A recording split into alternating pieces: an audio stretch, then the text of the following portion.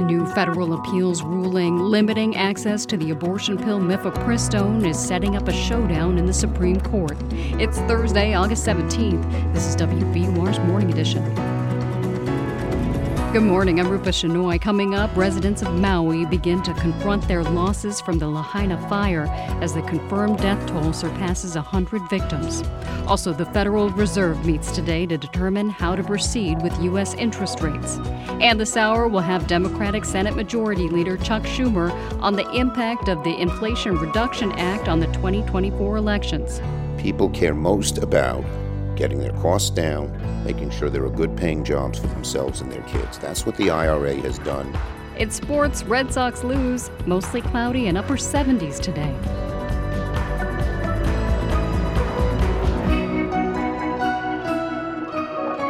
It's 7:01. Now the news. Live from NPR News in Washington, I'm Janine Herbst.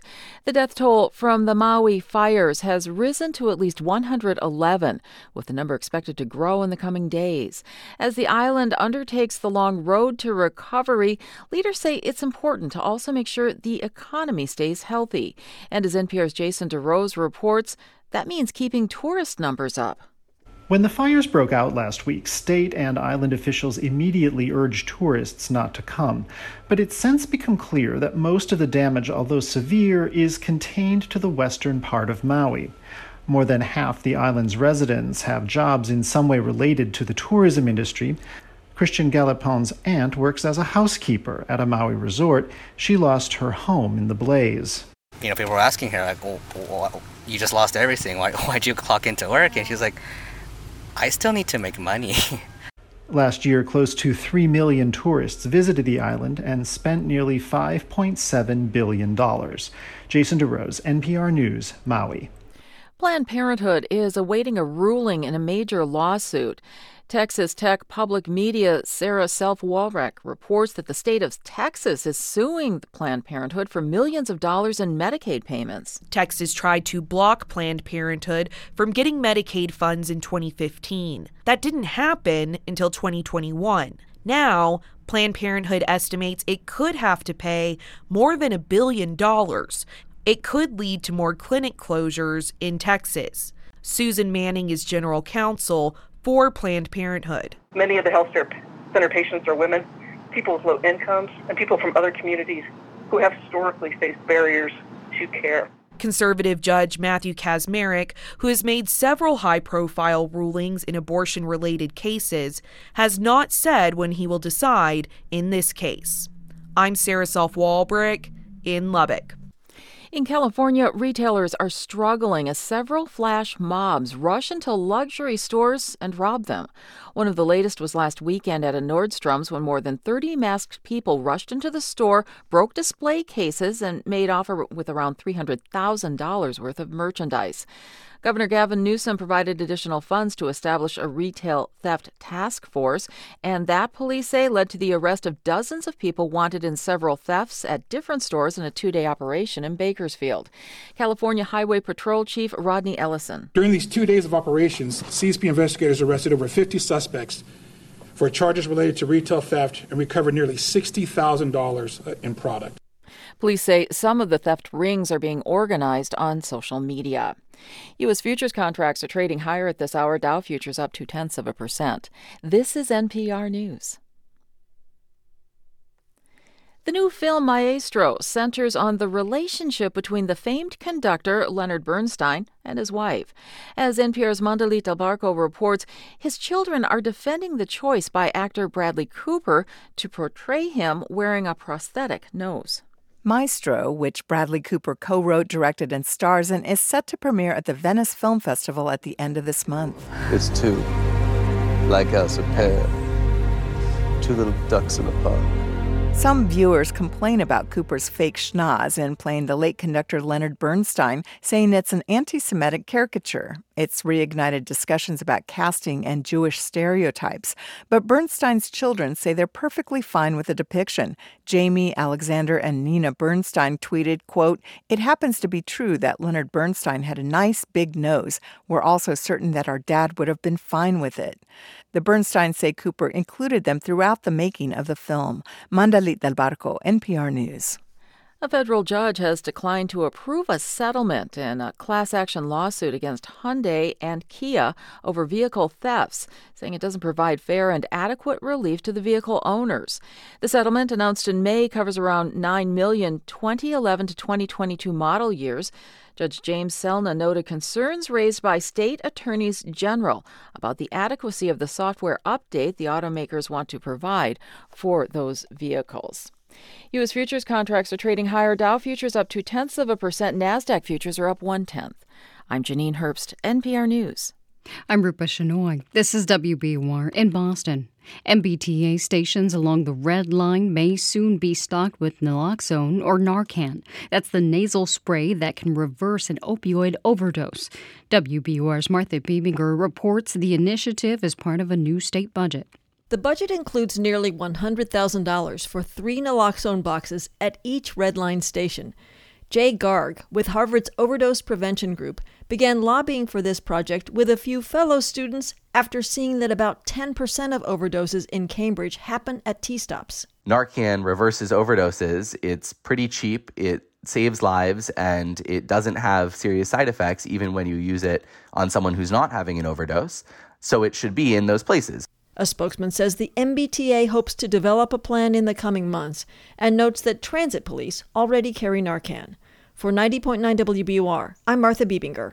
The state will offer nursing certification exams in languages other than English starting next year. The new language options for certified nursing assistants will include Spanish and Chinese to start. The effort to make the exams more accessible was included in the newly passed state budget. Advocates for the change say the English-only exam prevented many qualified candidates from working in the field.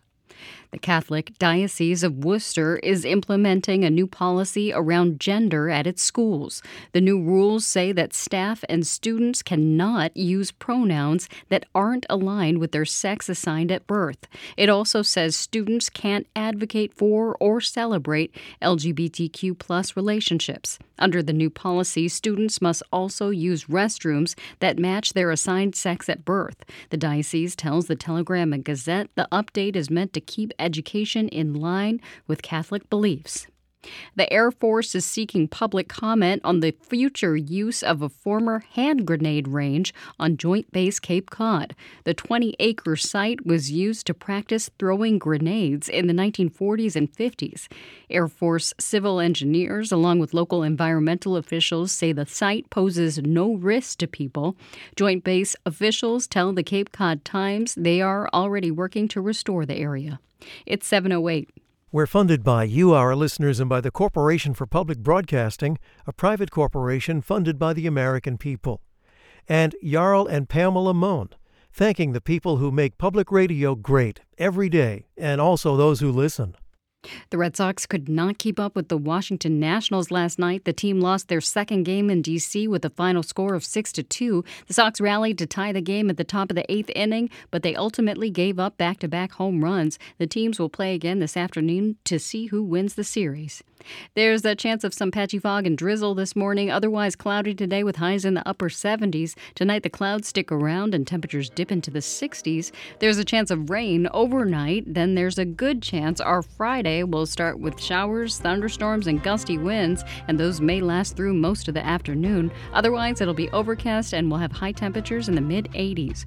Right now it's 66 degrees in Boston. Thanks for starting your day with WBUR. We're funded by you, our listeners, and by Ocean State Job Lot, valuing their commitment to being diverse and inclusive. OceanStateJobLot.com.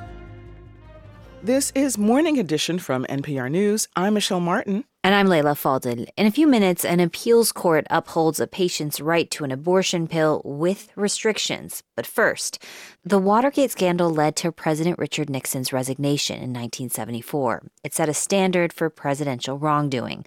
But ex-President Donald Trump's alleged criminality now appears set to far exceed that standard, should the 4 indictments currently brought against him ultimately win out in court. Our colleague Stephen Skeep spoke earlier about all this with Jill Winebanks.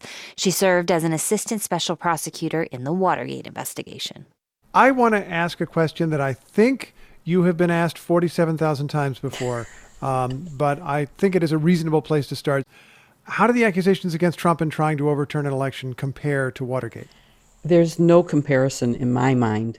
The actions of Donald Trump leading up to January 6th and continuing to this day, to me, are much more dangerous to democracy than anything Richard Nixon did. Richard Nixon was guilty. He was a crook. He should have been indicted. He shouldn't have been pardoned. But what he did is child's play compared to what happened. I believe his pardon enabled what happened, but I never feared for democracy the way I do now.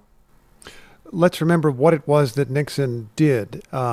Aides and associates of Nixon conducted a burglary of the Democratic National Committee headquarters in Washington, D.C., and the investigation of that led to a lot of other political so-called dirty tricks. Did Nixon, at some level, accept that democratic system he needed to listen to the will of the people and deal with reality? He did. He knew shame, and he was told that he would be convicted in the Senate on the charges of impeachment that had been voted if he didn't resign, and he resigned. He never acknowledged officially, and in fact probably denied in the David Frost interview, that he was guilty, because he said it's not illegal if you're the president. But he did respond to the will of the people. It was clear that he had lost the support of America and of his own party. This was a time of bipartisanship. It was a time of facts, and everybody accepted the facts, including him, which was that he had been found to have plenty of evidence against him showing his guilt, and he resigned. As you investigated the president, and again, this is a sitting president who had been elected and then reelected, did the public support you? We had huge public support, and we never had the kind of lack of facts that exists now. So we always had more support than I think some people in America now give to the special prosecutor. Did you also face fierce criticism or even threats? Richard Nixon used the words witch hunt, and he did do some of that, but no threats. I never felt that there would be a mob attack on the office or on the Department of Justice or on the Capitol building. I never felt in personal danger. What have you thought about in recent times as election officials, investigators, and others have been smeared on social media and sometimes have faced threats or worse? I am disgusted and appalled and saddened because I know how much these people work at getting the truth and go on the law and the facts. There is no motivation behind them that is anything other than discovering the truth. And crimes are reported and investigated, and either information is found or isn't. And the evidence laid out in current indictments makes it very clear that they have strong cases that will go to trial. And I believe a jury, even with MAGA cult members on it, would convict him. You believe that a jury would convict Trump even if there is a really strong Trump supporter on the jury? I think so, and I take my encouragement from the Paul Manafort trial, in which there was a MAGA juror who spoke to the press afterwards and said it was clear that he did all the things that were alleged, and I had to vote to convict him on all counts.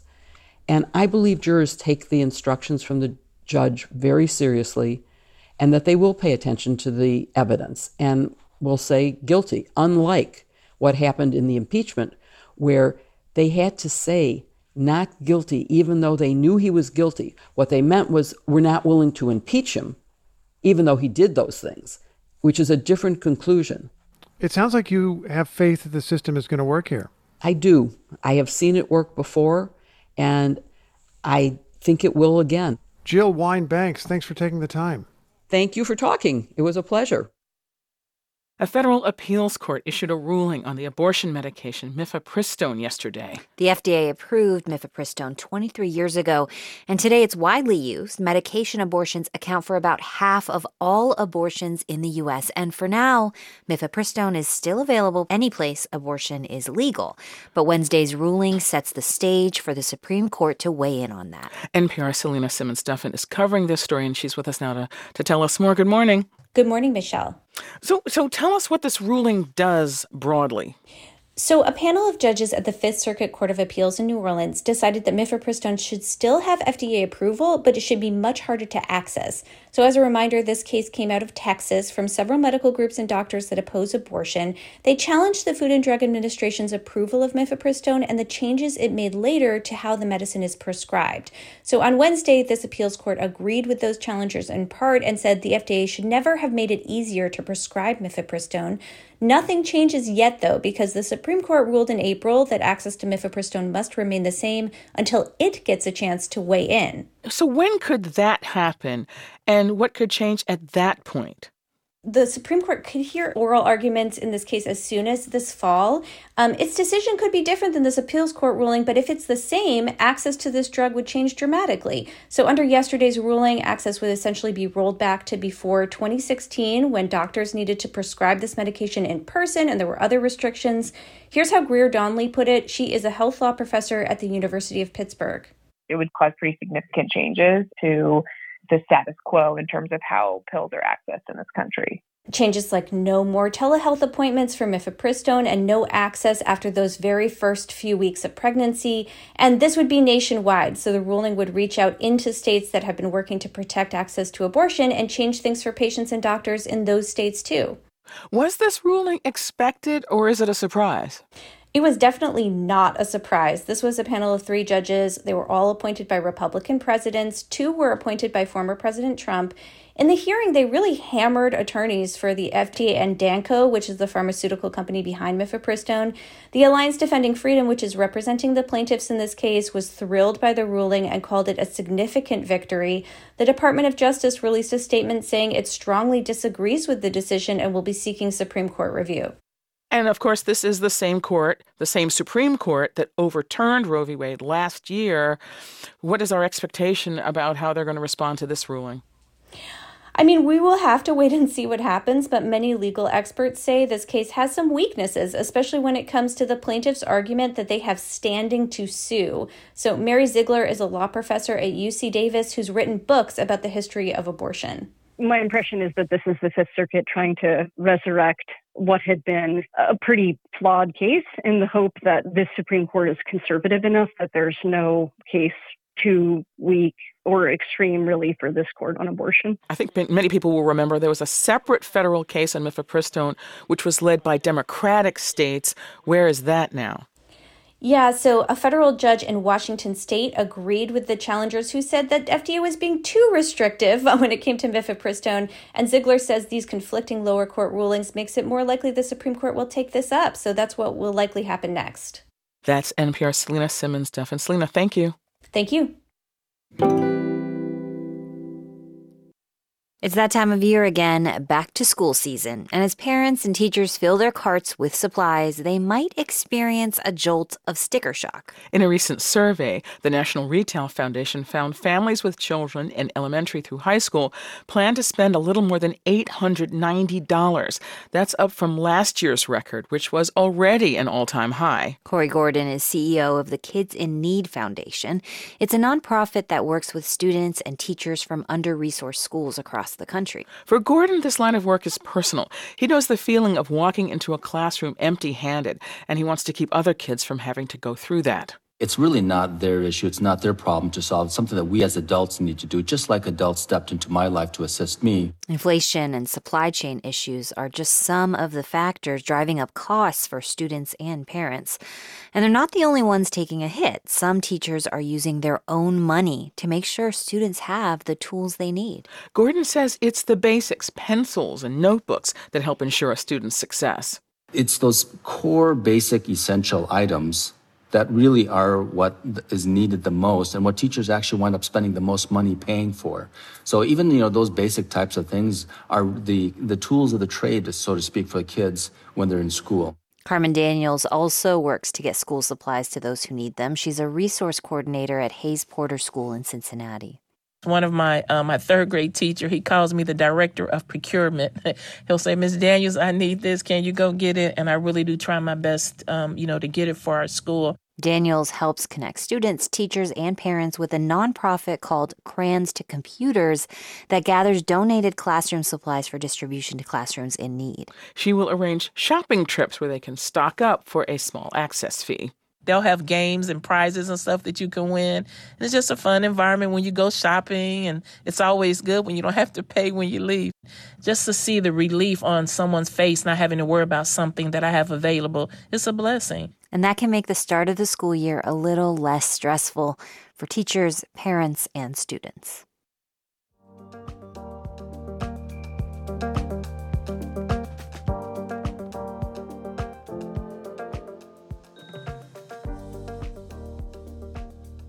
This is NPR News. Good morning. I'm Rupa Shenoy. Thanks for starting your Thursday with WBUR. Coming up in 15 minutes on Morning Edition, we hear from Senate Majority Leader Chuck Schumer, who's among the Democrats using the first anniversary of the Inflation Reduction Act to lay the groundwork for messaging they hope will help win the 2024 elections. It's 7:21. I'm Steve Inskeep. Around the world, our co-host Leila Fadel has been reporting from Ukraine. In your community, workers are unionizing in fields where they haven't always had a big presence. And farther afield, think really far, like out of this world. 5. And liftoff of Artemis 1. Morning Edition from NPR News takes you wherever the story is. Listen every weekday. Listen again tomorrow morning on 90.9 WBUR. Overcast today with a high near 76. Tonight it stays cloudy and falls to lows in the upper 60s. There's a good chance of showers overnight, then a rainy Friday with a chance of showers and thunderstorms through mid-afternoon that may bring gusty winds. High temperatures will be around 84. Right now it's 66 degrees in Boston. Support for NPR comes from this station and from Viking, dedicated to bringing travelers to the heart of each destination by river and ocean. Offering programs designed for cultural enrichment and immersive experiences on board and on shore. Viking.com. From the Lodestar Foundation, inspired by the principle that helping someone else less fortunate is a path to a happier, healthier, and more meaningful life. Learn more at lodestarfoundation.org. From the Wallace Foundation, working to develop and share practices that can improve learning and enrichment for young people and the vitality of the arts for everyone. Ideas and information at wallacefoundation.org. And from listeners like you who donate to this NPR station. This is Morning Edition from NPR News. I'm Leila Fadel. And I'm Michelle Martin. When Louis Cato took over as music director for The Late Show, host Stephen Colbert made sure to let the audience know Cato is someone special. He is a musical genius. He can basically play every instrument on that stand over there. Give him an afternoon, he'll learn how to play Mozart on a shoehorn. Take a look at myself. How did you get into music to begin with, and how is it that you have mastered so many instruments? I got into music initially as a toddler, as a drummer and a singer, drumming and singing with my mother in church. First of all, I don't know who gives a toddler a drum kit, okay? But that's like... I think about that all the time.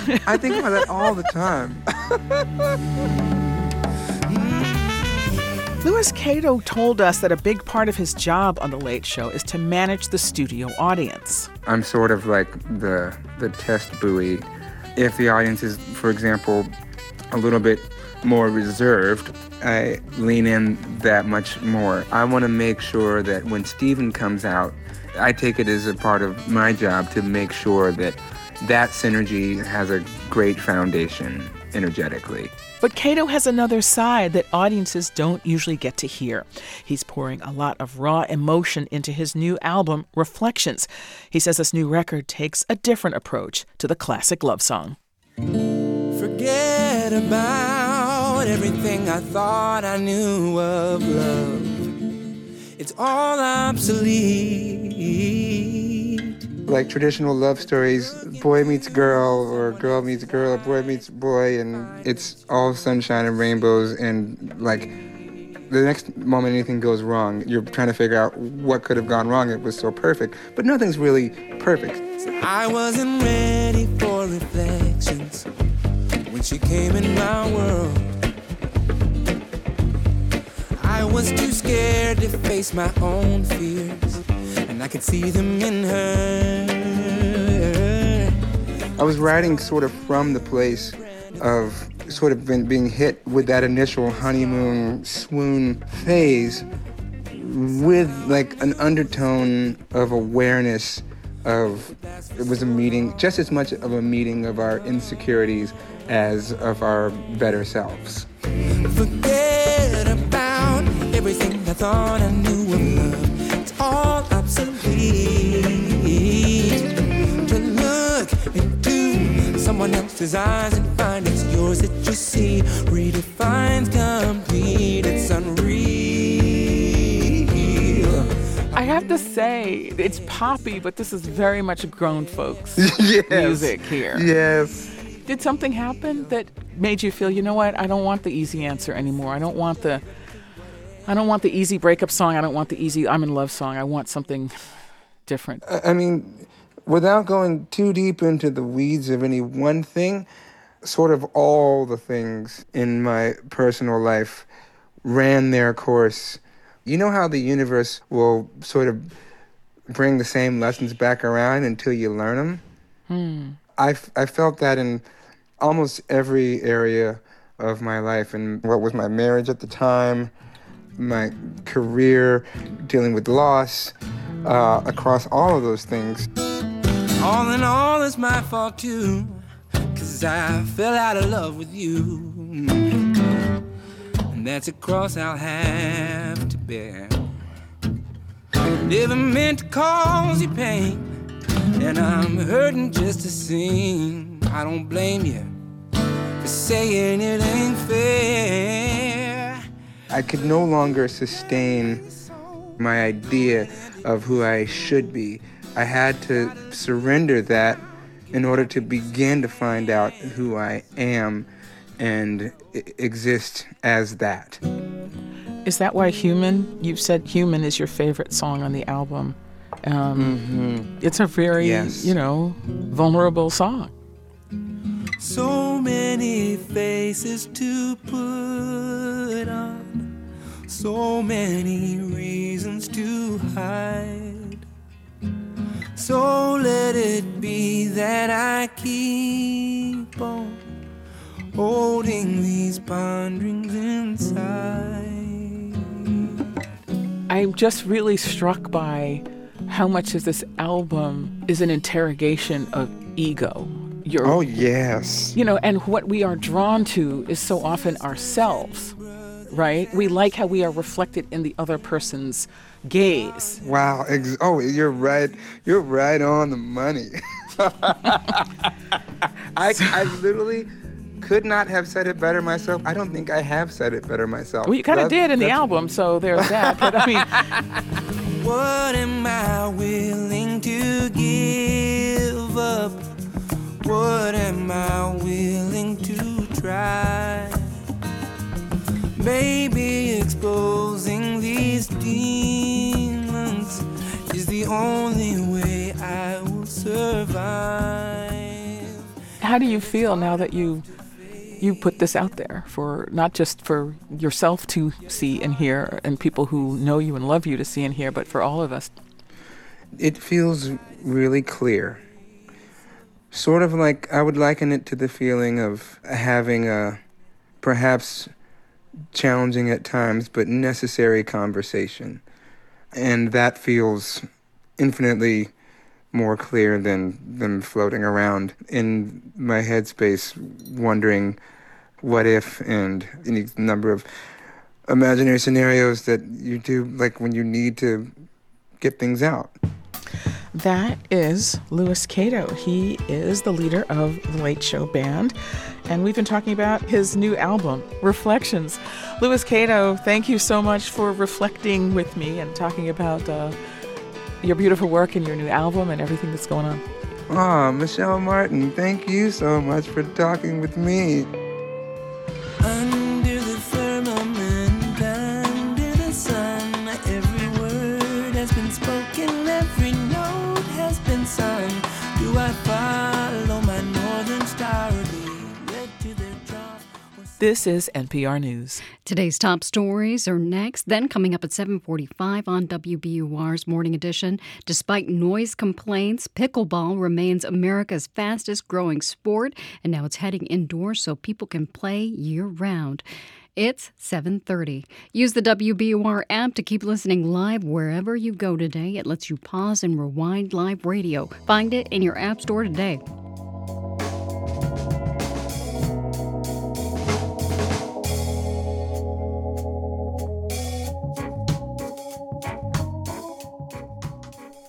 Live from NPR News in Washington, I'm Dave Mattingly.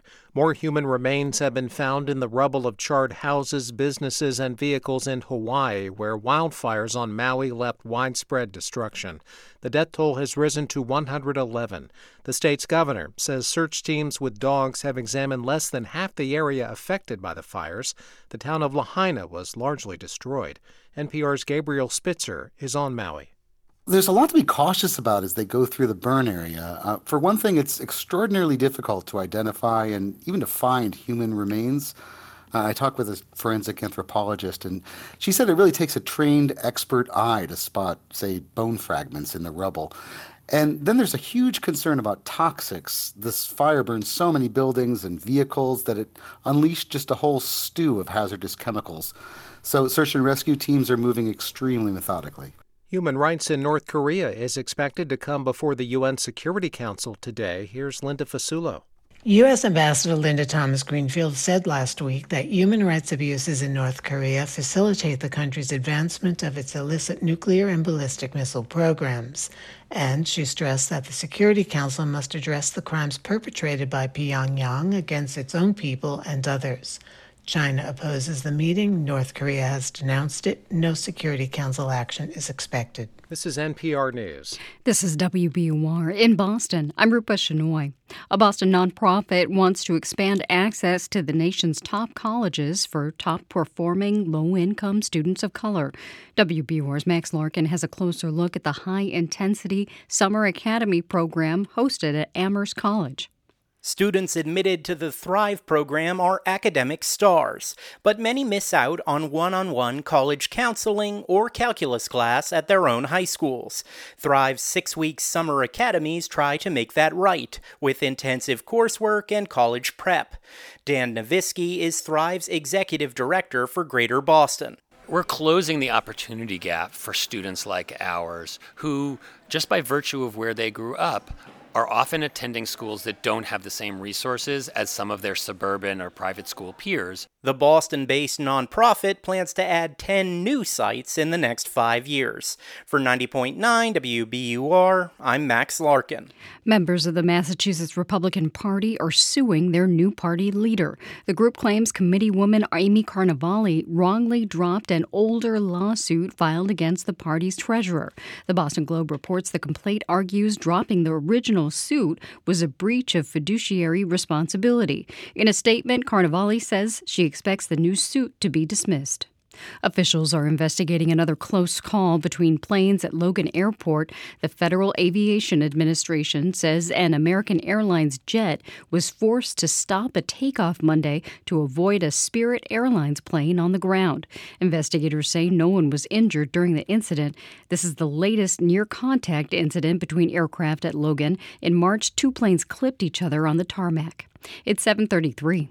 We're funded by you, our listeners, and by Circle Furniture, with local, handcrafted, and sustainably sourced furniture. 7 locations and a new one in Portsmouth, New Hampshire. CircleFurniture.com. The Red Sox are coming off a 4-run loss to the Nationals. The final score was 6-2. That leaves the series tied. They'll play again this afternoon in D.C. to see who comes out on top. Highs in the mid-70s today under cloudy skies. Still overcast tonight, and it falls into the 60s. Rain possible overnight. Then cloudy skies may give way to showers and thunderstorms Friday morning through mid-afternoon. Highs tomorrow will be in the low 80s. Right now it's 67 degrees in Boston. You're with WBUR. Support for NPR comes from this station and from BritBox with the new season of Silent Witness. Every dead body tells a story in this long-running forensic crime drama starring Amelia Fox. New season streaming at BritBox.com/NPR. And from Procter & Gamble, maker of Align Probiotic, a daily supplement designed by gastroenterologists to help relieve occasional bloating, gas, and abdominal discomfort. More at alignprobiotics.com. This is NPR. It's Morning Edition from NPR News. I'm Michelle Martin. And I'm Layla Faldel. This week marks the 1-year anniversary of one of President Biden's big legislative achievements, the Inflation Reduction Act. The top Senate Democrat says the act frames a key contrast with Republicans heading into the 2024 election. They're busy investigating. We're busy investing in America. Ask yourself, which one does the public want? NPR congressional correspondent Deirdre Walsh sat down with Majority Leader Chuck Schumer of New York to talk about the Inflation Reduction Act, and she's here now to tell us about it. Good morning, Deirdre. Good morning, Layla. So one of the criticisms of the Inflation Reduction Act is that people don't know what it's doing or if it's doing anything. What was Schumer's response to that? He admitted it's going to take some time, and he said just like the economy, there's a lag between when some key indicators come out and when Americans actually feel things are getting better.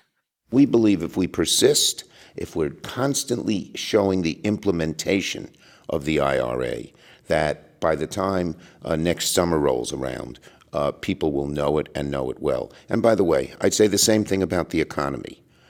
Usually when people draw a snapshot about the economy, it takes a while. So they're looking 6 months back, and 6 months back, inflation was worse. 6 months back, the economy was less robust. But 6 months from now, they're going to see a much better economy, and they're going to see costs going down. But right now, the news cycle is consumed with former President Trump's 4th indictment, Hunter Biden's legal issues. Isn't there a danger for Democrats that this act won't break through?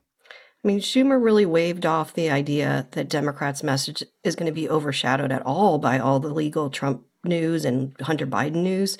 He argued the cumulative effect of the IRA is something voters are going to feel personally. He kind of just dismissed the Hunter Biden probes. What he said is just Washington usual background noise.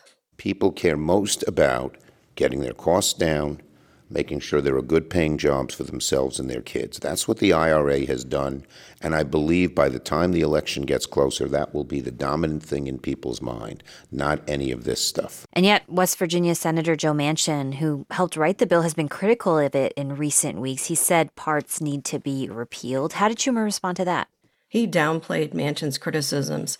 Remember, Manchin is up for re-election in 2024, and Democrats have a really narrow majority. He hasn't announced yet whether he's going to run for his Senate seat. Schumer stressed he has a good relationship with Manchin, and that West Virginia is going to benefit from this law. There are going to be parts that Senator Manchin never liked and will say he opposes. That's fair enough. There are lots of things he said he likes in that bill and in the agreement that we had. And so, no, I don't think it hurts us at all. Democrats have a narrow Senate majority and will have to defend in several red states. Does Schumer think the IRA is going to help Democrats in those states over the line? He really is betting it is. In places like Ohio, West Virginia, Montana, he's saying that the law is going to be a central theme for Democrats. They'll be able to point to specific battery plants and other projects stemming from the law as examples of how people are getting new jobs. Schumer noted that Republicans who didn't vote for the law are showing up at ribbon cuttings for new projects. He also said abortion is going to be a big issue in next year's election, just like it was in the 2022 midterms. But Schumer said the economic message and the message about Democrats defending reproductive rights were not going to be mutually exclusive. In the end, the majority leader predicted a strong Democratic tide in 2024 that's going to help Democrats keep that majority. But, 15 months is an eternity in politics, so a lot can happen between now and next November. So true. NPR's Deirdre Walsh. Thanks, Deirdre. Thanks, Layla. On Maui, crews continue the difficult work of trying to find and identify the remains of those who died in the wildfire that destroyed the historic town of Lahaina. But while the world has focused on the devastation in Lahaina, there is another wildfire still burning in the hills of Maui, some 25 miles away. NPR's Eric Westervelt reports from Kula, and he tells us that fire has destroyed scores of homes there and left residents struggling with loss. The Kula, or upcountry fire as it's called, moved with explosive speed. The wind whipped it up a gulch behind Kyle Ellison's home on the edge of Haleakala National Park, one of Maui's natural gems. Ellison looked over to his wife and asked, "Do you smell that?" We look behind us and you just have smoke billowing out of the gulch 100 yards behind us.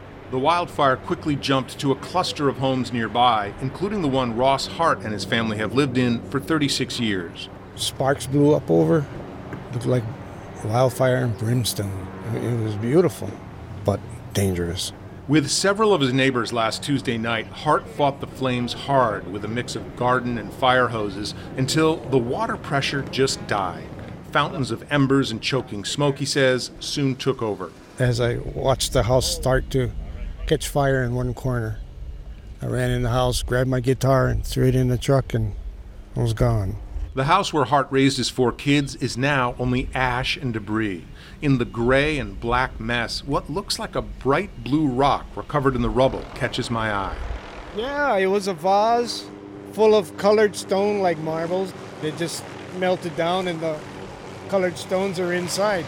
This mountainside community in Kula is nestled around the volcano more than 3,000 feet above sea level. It boasts lush flora and fauna, rare species, and stunning views of the Pacific. But the rough terrain, with its winding gulches and forests, has made it much harder for firefighters to contain the blaze. The fire so far has destroyed at least 19 homes and dozens of other structures. Days after it started, firefighting helicopters still circle overhead, making run after run at a fire that has scorched some 700 acres. Ross is now sleeping in a house owned by his church. This entire small community is mourning dead and missing friends in devastated Lahaina, while also reeling from its own, less talked about losses. The fire's still going up here. Do you guys feel a little bit forgotten given all the attention on Lahaina? No, we just don't want to get forgotten. People like FEMA and stuff, we haven't even seen them yet. So just like in parts of West Maui, this community quickly kicked into gear, creating its own relief effort. Local resident Nico Senna has been working long days, giving away goods at this pop-up roadside tent. Canned foods, protein bars, diapers, female hygiene stuff. And water. Because complicating everything, the fire polluted the water supply here, as it did in parts of West Maui. The Kula community has been told not to use the water for anything because it likely contains benzene and other dangerous contaminants. We've been advised not even to turn water on without ventilation and to not boil the water or anything because that expels the gases. And ahead of possible storms next week, officials say they're considering cutting off power as a precautionary measure, something they did not do in Lahaina or here in Kula last week. Meantime, the community here says it will continue to rely on itself. You get plenty of food, Auntie. Eric Westervelt, NPR News, Kula, Maui.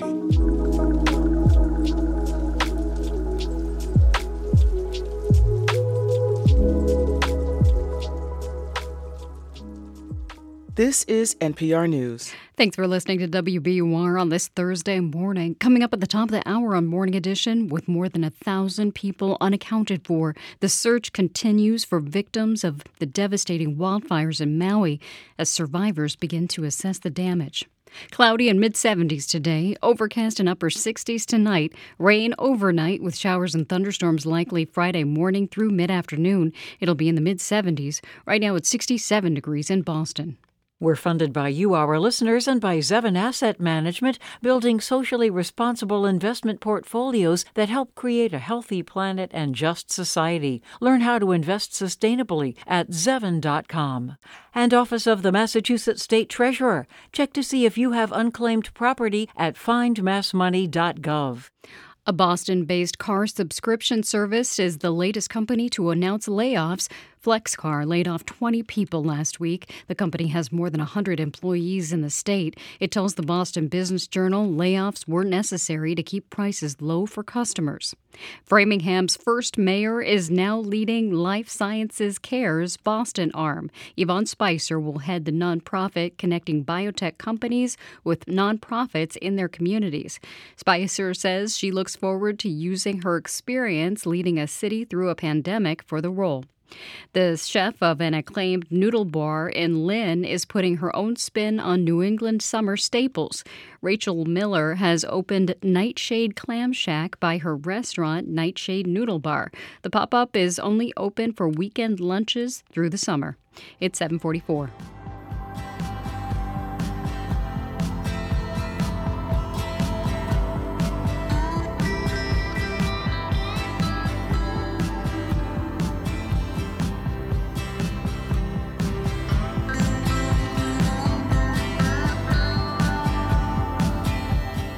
Support for NPR comes from this station and from Ooma, a cloud-based phone service for any size business with an automated virtual receptionist, video meetings, and other features to connect to customers and coworkers anywhere at ooma.com/NPR. And from Indeed, a hiring platform designed to streamline the hiring process. Indeed works to help businesses attract, interview, and hire candidates in one place. More at Indeed.com/NPR. This is NPR. It's Morning Edition from NPR News. I'm Michelle Martin. And I'm Leila Fadel. Pickleball, it's the fastest growing and maybe the noisiest sport in the country. Now, indoor courts are popping up all over because people want to keep playing year-round. NPR's Erin Kinney has the story. Will and Denise Richards love pickleball. Here's Denise. Once you start playing, it really clears your head because you really can't focus on anything else other than playing pickleball. A couple of years ago, they wanted to keep playing even when it got cold outside in the winter. On a trip to Pennsylvania, friends took them to some indoor courts. It turned out indoor was a loose term. The courts were inside of a barn and freezing cold. This is Will. It wasn't the best experience, but when you're truly addicted to pickleball, you will play anywhere. But the Richards knew they could do better than that, so they started their own pickleball business. I met up with them at one of their locations in North Bethesda, Maryland, which was formerly a trampoline park. There's no handbook on how to run a pickleball place. It's pretty much like the Wild Wild West right now where people are trying to figure it out. Denise previously worked in sales. Will managed Domino's franchises. Now they both work full-time for this business. They offer memberships starting at $33 per month. And they've opened 3 locations in less than a year, one in a former warehouse. Recently, a mall owner reached out to them. We're like, this is a really cool use, and it would be a great addition to our property. And we started looking at multiple pickleball operators. That's Carmen Spinoso, the CEO of Spinoso Real Estate Group. His company approached Will and Denise to open a location in one of his malls. Spinoso has been in the mall business for over 30 years, and he said recreation venues like pickleball courts are driving foot traffic. It's competitive, and it's fitness, it's fun, it's fast. It's a cool thing. I really like it a lot. The indoor courts are also good for players who want more places to play. Another perk? Air conditioning. Indoor courts could also solve another conflict, says real estate researcher James Cook. And then there's the noise issue, especially in the city. For whatever reason, people are really annoyed by the sound of pickleball. So having that in an enclosed shopping center that's not immediately next to residential, that makes a lot of sense too. Another problem for pickleball?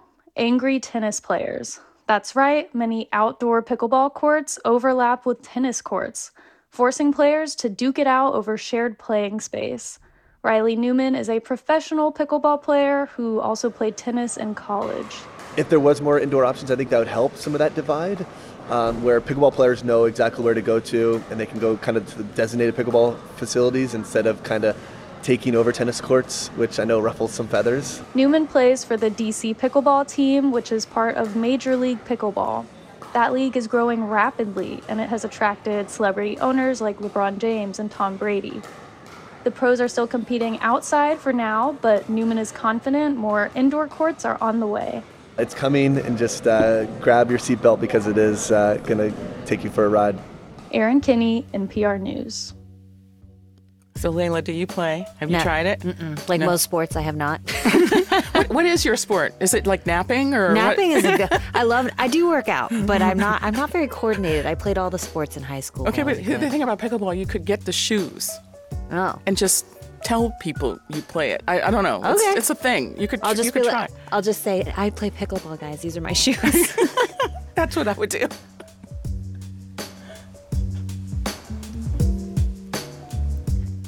This is NPR News. Coming up at 8:20 on WBUR's Morning Edition, we hear from the president of the Florida Education Association as teachers and principals in the state deal with chaos and confusion over how to implement new Black history teaching standards. It's 7:49. Former President Donald Trump faces his fourth indictment in 4 months, this time for trying to overturn the results of the 2020 presidential election in Georgia. It's much bigger than Watergate. Trump wanted to stay in office. He wanted to use Georgia as part of that plan. And so this is very different and much more troubling. I'm Deborah Becker. That's On Point this morning at 10 on 90.9 WBUR, Boston's NPR news station. Here's a look at some of the stories we're following this Thursday morning. The governor of Hawaii is vowing to protect local landowners from being bought out by outside developers once Maui rebuilds from the deadly wildfires there. A new federal appeals ruling limiting access to the abortion pill mifepristone is setting up a showdown in the U.S. Supreme Court. And dozens of migrants headed to Spain are feared dead after a boat that launched from Senegal with over 100 people on board was rescued off the coast of Cabo Verde with only 38 people on board. Stay up to date on the news all day here on 90.9 WBUR and on the WBUR app. We're funded by you, our listeners, and by Lauren Holleran with Gibson Sotheby's International Realty in Cambridge, real estate brokerage that is grounded in data and committed to thoughtful design. LaurenHolleran.com. Mid-70s today under cloudy skies. Those clouds stick around tonight as it falls to the 60s. There's rain possible overnight, and on Friday there's a good chance of showers and thunderstorms that may bring gusty winds. It'll be in the low 80s. Right now it's 67 degrees in Boston. It's Morning Edition from NPR News. I'm Layla Faldin. And I'm Michelle Martin. Good morning. One of Europe's longest-serving prime ministers, the Netherlands' Mark Rutte, is stepping down, clearing the way for new elections in the country in November. NPR's Rob Schmitz reports from The Hague that voters will have plenty of parties to choose from. In his 13 years as the Dutch Prime Minister, Mark Rutte earned the overused nickname Teflon Mark for his ability to slip through one crisis after another. But last month, after squabbling amongst the four parties that make up Rutte's coalition government over Dutch asylum policy, Rutte threw in the political towel. It's no secret that the coalition partners have very different views on migration policy. And today, unfortunately, we have to conclude that those differences are irreconcilable. That's why I will immediately offer the resignation of the entire cabinet to the king in writing. Rutte will stay on as caretaker prime minister until elections November 22nd. And while migration ultimately triggered Rutte's resignation, Dutch political journalist Rick Rutten says the problems go deeper. You could already see that things were headed this way over a year ago when Rutte had to form this government. And it was right around that time that it became clear that most parties in parliament were pretty much done dealing with him. Rutten says over the past 13 years under Rutte as prime minister, the Dutch parliament had developed what he called Rutte fatigue. He's seen as this great politician, very skilled in making agreements, making coalitions with everyone and everything. But of course, when you've been able to do that for quite a while, you're going to make some enemies as well. Rutten says Mark Rutte gained a reputation as a leader who was open to governing with any political party, spreading himself thin, and he always seemed to escape blame when his governments collapsed. But political scientist Wouter van den Berg of the University of Amsterdam says Rutte was merely a product of the splintered Dutch electorate. In a country like the Netherlands, with so many different parties that all have a minority, you always have to build coalitions. You need leaders who are able to wheel and deal and compromise. In the latest poll, the party with the most support, a coalition of Greens and Social Democrats, was ahead with just 18% of Dutch voter support. The number of seats in the Dutch parliament is determined by each party's share of the national vote. Van den Berg says that means the Netherlands has become one of Europe's most individualized societies when it comes to politics. People don't identify with a single party, which means that they can easily switch between parties, especially if different parties are ideologically very similar. They easily switch on the basis of one single issue. A single issue like climate change. Dutch farmers have shut down highways with their tractors in recent years in protests aimed at the government's proposed ban on nitrogen emissions, a plan that could force farmers to reduce herds, use less fertilizer, and eventually shut down their farms. A political party, the Farmer Citizen Movement, was born. And in a Senate election in March, it won 16 of the Netherlands' 75 Senate seats, more than any other political party. And it's currently polling third going into the fall election campaign season. Outside the Dutch parliament in The Hague, National Library employee Hans Janssen eats lunch next to a fountain. He says he doesn't think the many single-issue parties in the Netherlands are helping improve things. They're merely reflecting the polarization among voters and gaining power from it. That's not good for society if there's too much left and too much right. Social media is not helping in that respect, I think. So there's a lot of clashing everywhere. A lot of people have a kort lontje, as we call it, a short fuse. That's a society we seem to be in. Janssen voted for one of the coalition partners in Mark Rutte's failed government, but he agrees it's time for Rutte to go. There's been talk that Rutte is interested in heading NATO or even the European Union, but he's dispelled these rumors. Janssen says whoever replaces Rutte after the November elections will continue to face big challenges in uniting Dutch voters. Rob Schmitz, NPR News, The Hague. This week, Russia's central bank announced a significant hike in the country's key interest rate. The move comes as the government tries to stem a months-long slide of the ruble due to the sanctions Western countries have imposed over the invasion of Ukraine. From Moscow, NPR's Charles Maines reports. The ruble has shed more than a third of its value this year, but alarm bells didn't go off until the Russian currency hit triple digits to the dollar, 100 rubles to the dollar this week. They're laughing at us overseas, says Vladimir Solovyov, a key Kremlin propagandist on his daily talk show. The ruble, said Solovyov, is now one of the worst currencies in the world, thanks to a central bank that won't even bother to tell the people what's happening. Russian economist Maxim Mironov, a professor at the IE Business School in Madrid, says blaming bureaucrats to deflect blame from the Kremlin is a tactic that dates back to the Tsars. The Tsar is good, but his aides are bad.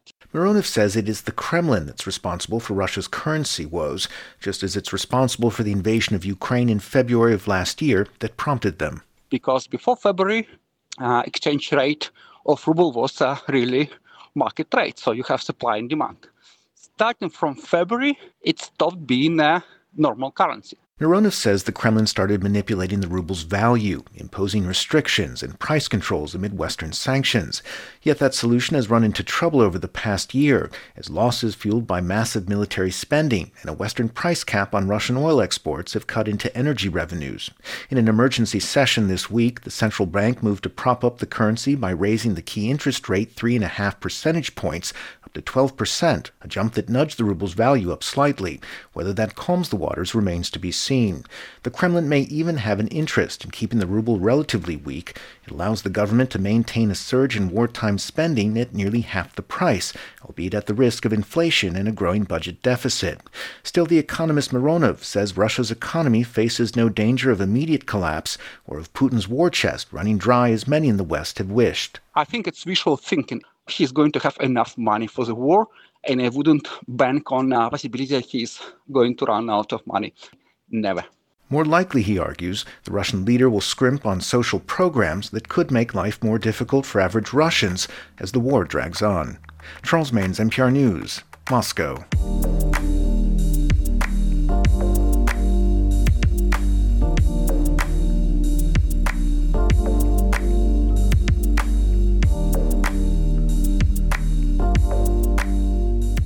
This afternoon on All Things Considered, as the nation becomes more polarized, America's civil fabric is fraying. In upstate New York, after years of ugly environmental disputes, people are trying to change that with a civic experiment centered around New York's Adirondack Park. To listen, ask your smart speaker to play NPR or ask for your member station by name. It's Morning Edition from NPR News. I'm Leila Fadel. And I'm Michelle Martin. Overcast and mid-70s today, cloudy and upper 60s tonight, a chance of rain overnight, then cloudy tomorrow with showers and thunderstorms likely. Those may bring gusty winds. It'll be in the low 80s. Right now, it's 68 degrees in Boston, and we're coming up on 8 o'clock.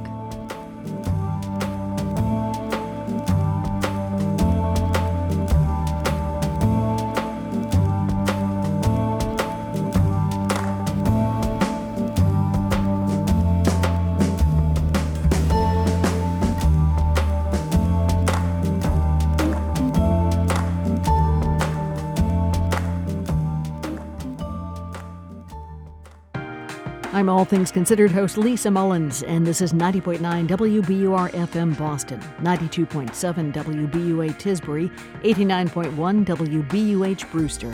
Listen anytime with our app or at WBUR.org. WBUR, Boston's NPR news station. Residents in the capital of Canada's Northwest Territories have been ordered to evacuate as wildfires approach the city of 20,000 people. It's Thursday, August 17th. This is WBUR's Morning Edition. Good morning, I'm Rupa Shenoy. Coming up, survivors of devastating wildfires in Maui say they're frustrated by the slow federal response. Also, we hear about efforts to reduce recidivism in California. A common space within the reimagined prison where correctional officers and residents can interact and support each other. And we visit a Boston-based nonprofit's summer program helping high school students from low-income neighborhoods who want to attend elite universities. We're closing the opportunity gap for students like ours who are often attending schools that don't have the same resources as some of their suburban or private school peers. Mostly cloudy and upper 70s today. It's 8:01. Now the news. Live from NPR News in Washington, I'm Janine Herbst. The death toll in Lahaina has risen to at least 111, with hundreds still listed as missing. Hawaii's Governor Josh Green says with less than half the burned area inspected by search and recovery teams, he expects the death toll to keep rising. NPR's Liz Baker has more. More forensic experts are on their way to Lahaina to help ID remains. Only a small number of the confirmed dead have been publicly identified so far. Maui Emergency Management Administrator Herman Andaya responded to questions about why his agency didn't use emergency sirens to warn residents, saying the public is trained to associate the sound with tsunamis. Had we sounded the siren that night, we're afraid that people would have gone Malka or on the mountainside. And if that was the case, then they would have gone into the fire. Later, Andaya contradicted himself, saying people were indoors and wouldn't have heard the sirens over gusting winds. Governor Green has launched a fact-finding investigation into what happened that night. Liz Baker, NPR News. A federal appeals court ruled against the FDA in a case about a key abortion pill. As NPR's Selena Simmons-Duffin reports, there are no changes to access to mifepristone for now. On Wednesday, a panel of judges at the Fifth Circuit Court of Appeals in New Orleans sided with abortion opponents and said the FDA should never have made it easier to prescribe mifepristone, a key drug that's used in medication abortions. Greer Donley is a health law professor at the University of Pittsburgh. No one who has been following this case is going to be surprised at this outcome. This was considered a conservative panel of 3 judges who had already signaled this is how they would rule. However, the Supreme Court has said access to mifepristone won't change until it has a chance to weigh in on the case. Selena Simmons-Duffin, NPR News. The Atlanta prosecutor who got an indictment against former President Donald Trump and 18 others this week wants to take the case to trial in March. Fulton County DA Fani Willis also wants defendants arraigned the week of September 5th. Trump and the others are accused of committing crimes to keep Trump in power after he lost the election in 2020. Researchers made big steps in animal-human transplants this week after two separate research teams in New York and Alabama transplanted a pig's kidney into a brain-dead person. It's now been working for a month in one person. The other two kidneys lasted for a week. Surgeon Jamie Locke says the pig's kidneys are genetically edited, made urine, and also did something else important. They cleared the body of toxins, and we measured that by looking at something called creatinine clearance. And that's really critical if the kidney is actually going to be able to sustain life and keep someone off dialysis. Officials say there are nearly 90,000 people in need of a kidney transplant, and there aren't enough human donations to meet that need. U.S. futures contracts are trading higher at this hour. Dow futures are up 0.1%. This is NPR News. From WBUR in Boston, I'm Rupa Shenoy. Clinicians who provide abortions in Massachusetts anticipate a new wave of confusion for their patients. WBUR's Martha Biebinger has more on the latest court ruling about a common abortion pill. A federal appeals panel has upheld some restrictions on mifepristone, one of two pills used in roughly half of all abortions in the U.S. But those restrictions are on hold until the Supreme Court hears the case. Dr. Tara Kumaraswamy is an OBGYN at UMass Memorial. I want to be very clear for our patients that they can continue to receive evidence-based care in Massachusetts and across the country. This does not impact the ability to utilize mifepristone at this time. Massachusetts has a stockpile of mifepristone in the event there are future limits on use of the drug. For 90.9 WBUR, I'm Martha Biebinger. A man convicted in a 2015 massacre in Brazil is in the custody of Boston immigration officials. ICE officials say they arrested 29-year-old Antonio Vidal on Monday in New Hampshire. The former military police officer was convicted of 11 murders in Brazil. Officials say he was already in the U.S. when he was convicted for the crimes. Vidal faces more than a 200-year prison sentence. He'll remain in custody pending a hearing in immigration court. Massachusetts is distributing more than $15 million to increase child care access in the state. The grants will go to more than 80 organizations. They include local school districts, community nonprofits, and child care centers. Money will also go to support youth mental health programming and services for families in the shelter system. The annual Fisherman's Feast kicks off in Boston's North End today. It's the festival's 113th anniversary. Louis Strazillo is the event's co-chair. He says the festivities will include music, cooking demonstrations, and more. Everybody always looks forward to the famous Flight of the Angel. And we have 3 children dressed as angels. They both say a prayer to the Blessed Mother in Italian. One descends down from a fire escape and says a prayer to the Blessed Mother. It's been in National Geographic, and it's definitely a sight not to be missed. The Fisherman's Feast is the city's longest-running Italian festival. It's 8:06. WBUR supporters include the George Lucas Educational Foundation, creator of Edutopia. For 30 years, committed to advancing educational innovations and research that improves pre-K to 12 learning. More at edutopia.org. It was a loss for the Red Sox in D.C. last night. The team fell to the Washington Nationals by 4 runs. The final score was 6-2. That leaves one more game between the teams this series. They'll play this afternoon to see who comes out on top. There's a chance of some patchy fog and drizzle yet this morning. Otherwise cloudy today with highs in the upper 70s. Tonight the clouds stick around and temperatures dip into the 60s. There's a chance of rain overnight. Then there's a good chance our Friday will start with showers, thunderstorms, and gusty winds, and those may last through most of the afternoon. Otherwise, it'll be overcast and we'll have high temperatures in the mid-80s. Right now it's 68 degrees in Boston. Thanks for starting your day with WBUR. For the perfect spot to host your next event, discover City Space, WBUR's hidden gem on Commonwealth Avenue. Whether for a gala, board meeting, or wedding, City Space is the ideal setting for unforgettable occasions in a gorgeous state-of-the-art venue. We'll help make your vision a reality. More at wbur.org/rentals. It's Morning Edition from NPR News. I'm Layla Faldin. And I'm Michelle Martin. In a few minutes, Florida public school teachers say they're confused by the array of rules they face as they return to the classroom.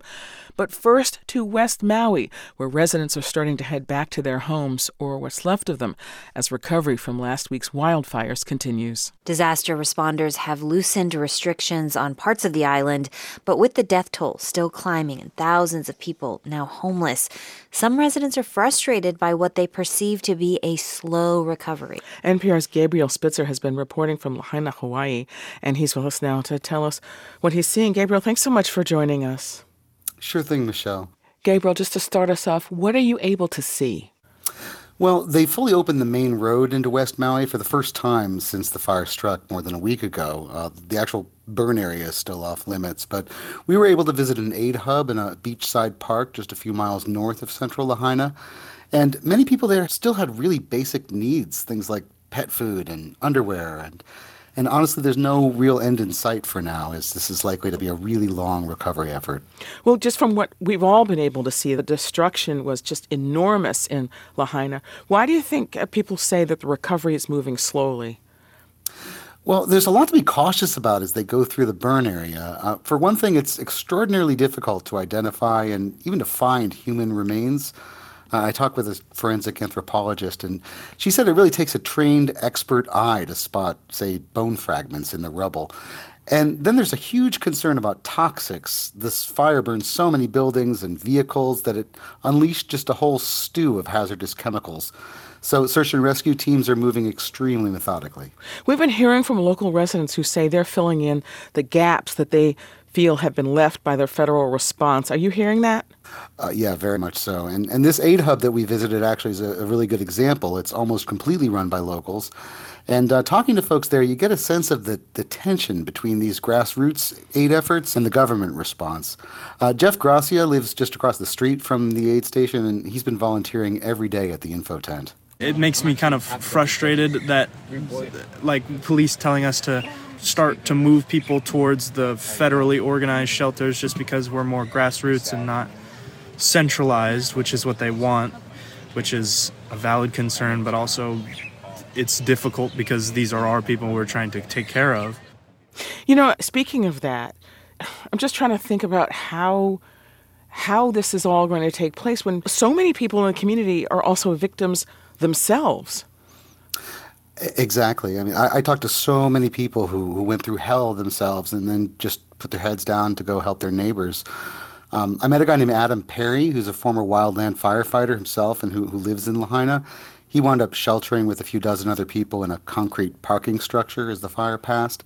His own house was leveled, but Adam says his firefighting training just kicked in. I left the parking garage to go look for survivors, and fire almost ate me up a couple times. I had to dive underneath the fire, went right over my back.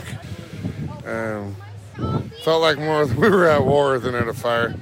Concrete was exploding, things were blowing up right in front of you, and I've never seen anything like it in my career. You really get the sense, Michelle, that people are still getting their heads around this unprecedented fire. One young man who lost his younger brother told me that it looked like paradise in hell. Wow. That's NPR's Gabriel Spitzer from Lahaina in Maui. Gabriel, thank you so much. You're welcome.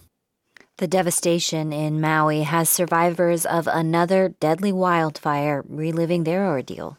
Watching and reading the news about Maui was incredibly shocking how deja vu it was. That's Richard Gore. He and his wife lost their home in the 2018 Camp Fire in Northern California. That fire killed 85 people, destroyed thousands of homes and other buildings, and pretty much razed the town of Paradise. We were actually caught in gridlock in the middle of the fire. Flames are all around, and we just said, we're not going to die in our car. We understand and feel for the people in Maui. So how did Paradise residents make it through? Gore says he and his wife found comfort and support in their faith and their community. 2 days after the fire, the churches were giving us toiletries, clothes, food. We believe in God and believe that He took care of us and He will sustain us.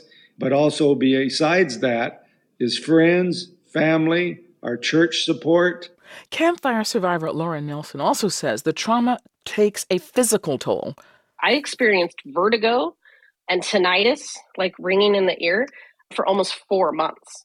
I had times where I was driving and I had to pull over and I didn't know where I was. Here's Nelson's advice for wildfire survivors on Maui. Imagine someone that you love and care about died, times your whole community. You have to retreat. And that's something I do want to express to the people of Maui. You need deep rest. Melissa Crick, president of the Paradise Unified School Board, urges wildfire survivors to ask for the resources they need, whatever they may be. I think that's one of the biggest lessons that we learned from our fire is it's okay to put on your Facebook that you don't need people to send you clothes, you need cash cards.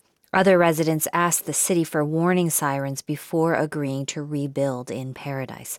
Town officials agreed and started testing the new sirens this summer. Melissa Crick says there is no right way to deal with the loss. She says recovery is something you have to take one day at a time. And she invites people on Maui to reach out to her and others in Paradise. Because there is a wealth of knowledge there and we're happy to share. And Paradise loves you. We understand all too well exactly where you are. Right now, one of the things that is the most healing related to this process is sharing the information, letting folks know if I could go back and do something differently, I would take these steps sooner. The main thing the campfire survivors we spoke with want people on Maui to know is you're not alone.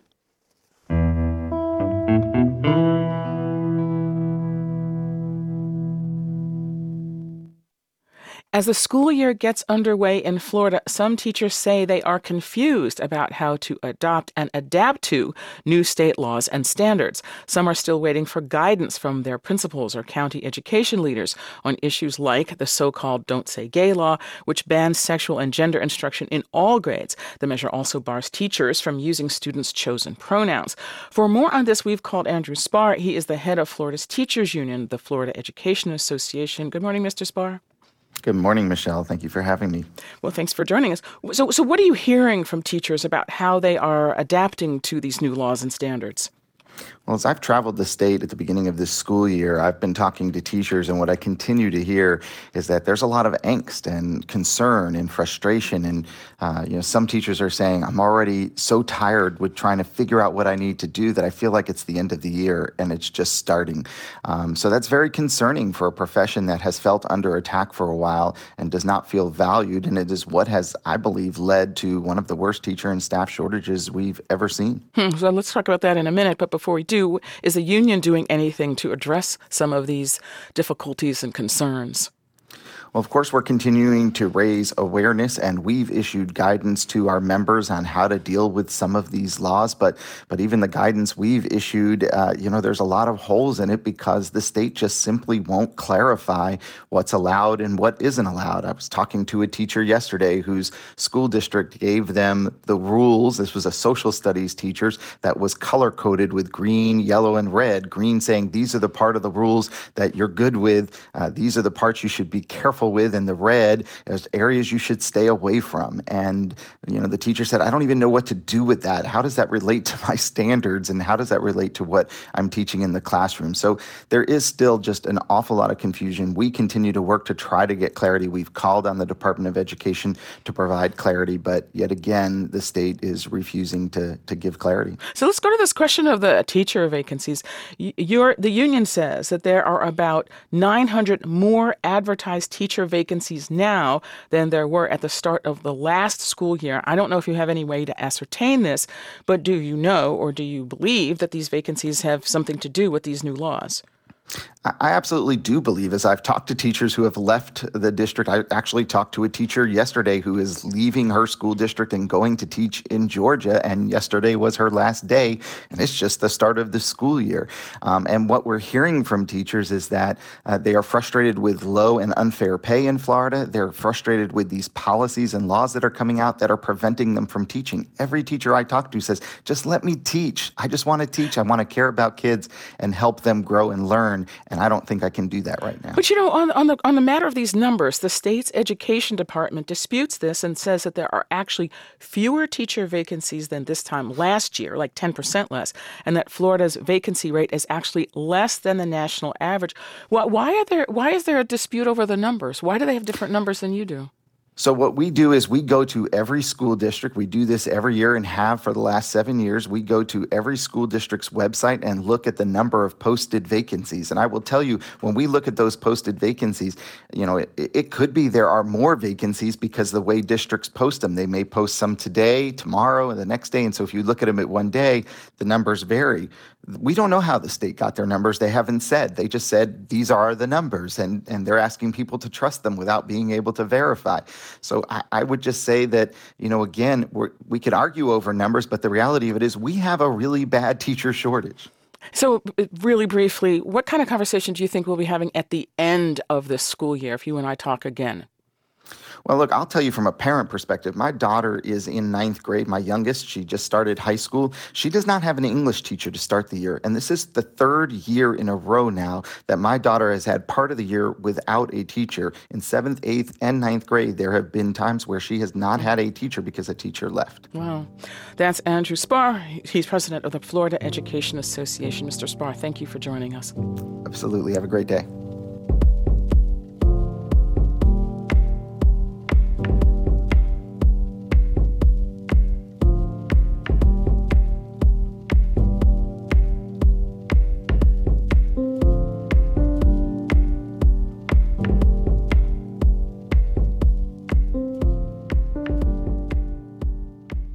This is NPR News. Good morning. I'm Rupa Shenoy. Thanks for starting your Thursday with WBUR. Coming up in 15 minutes on Morning Edition, we preview this weekend's presidential election in Guatemala, where a former first lady will face off against the son of a former president in a turbulent race that experts say may be a crucial turning point for the country. It's 8:19. Former President Donald Trump faces his 4th indictment in 4 months, this time for trying to overturn the results of the 2020 presidential election in Georgia.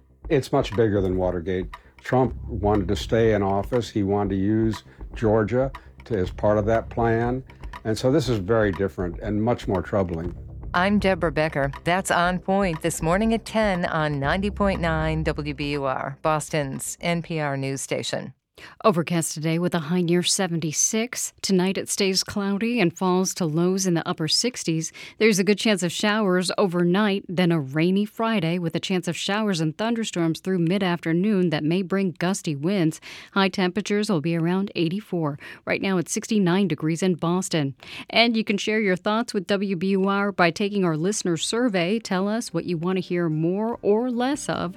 Find it now at wbur.org/survey.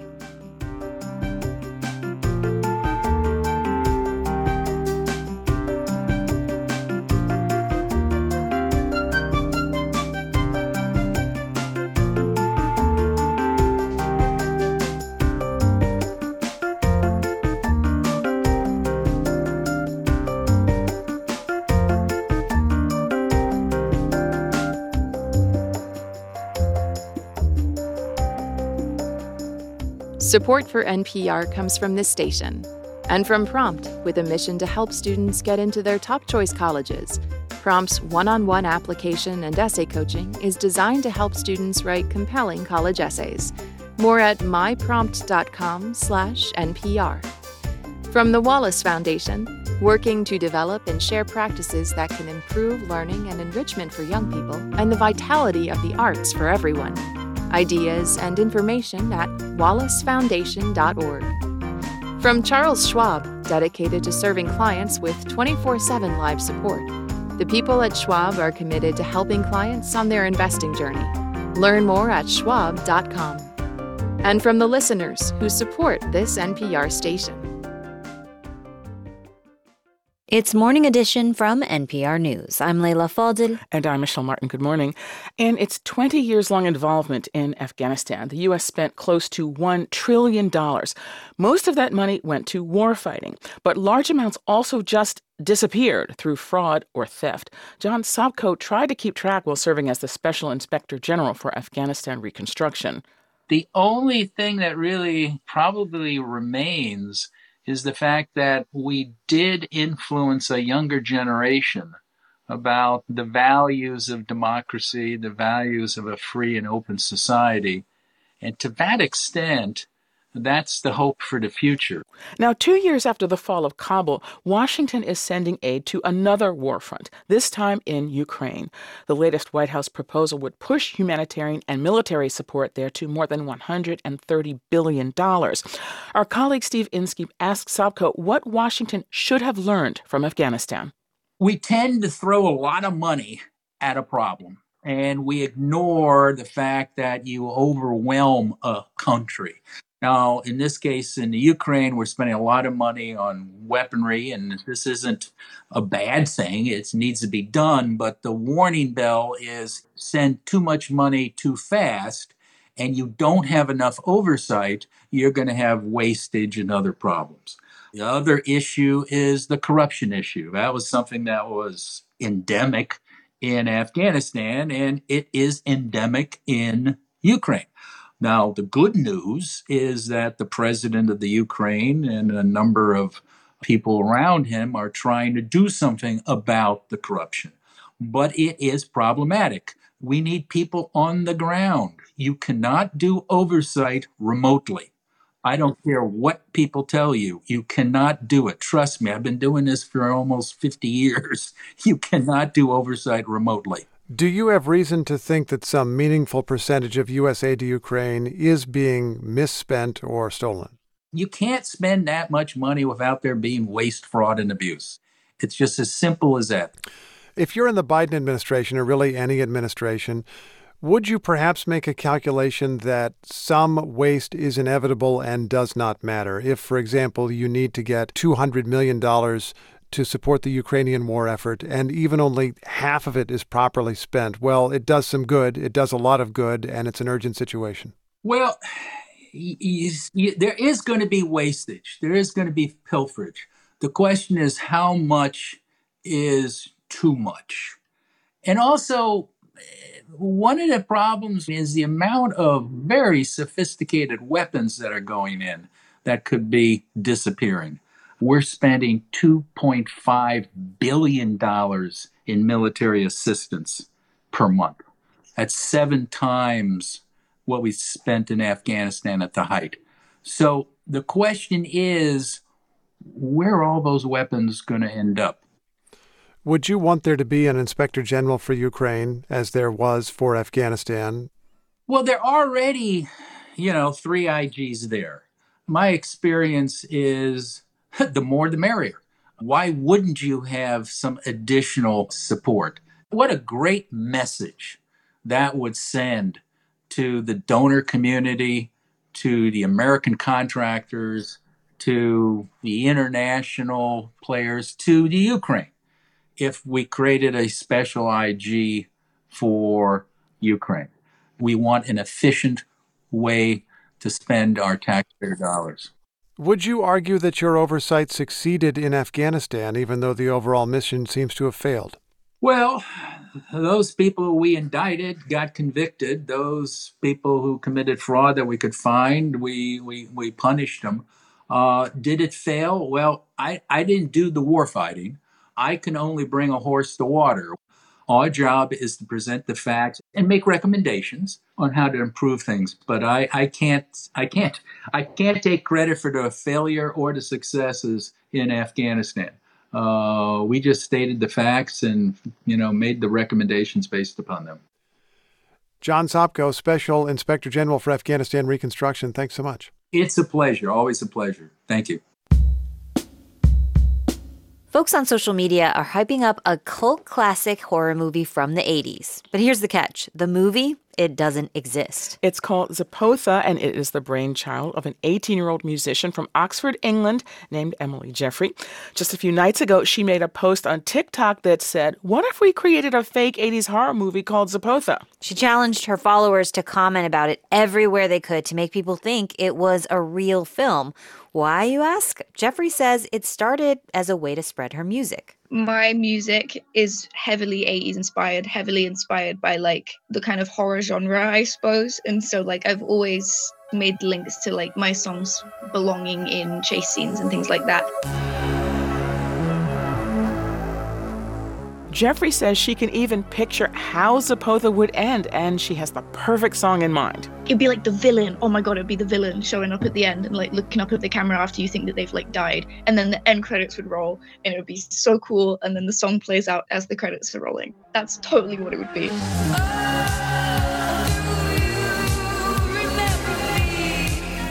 The TikTok that revealed this song and started the Zapotha trend has over 7 million views.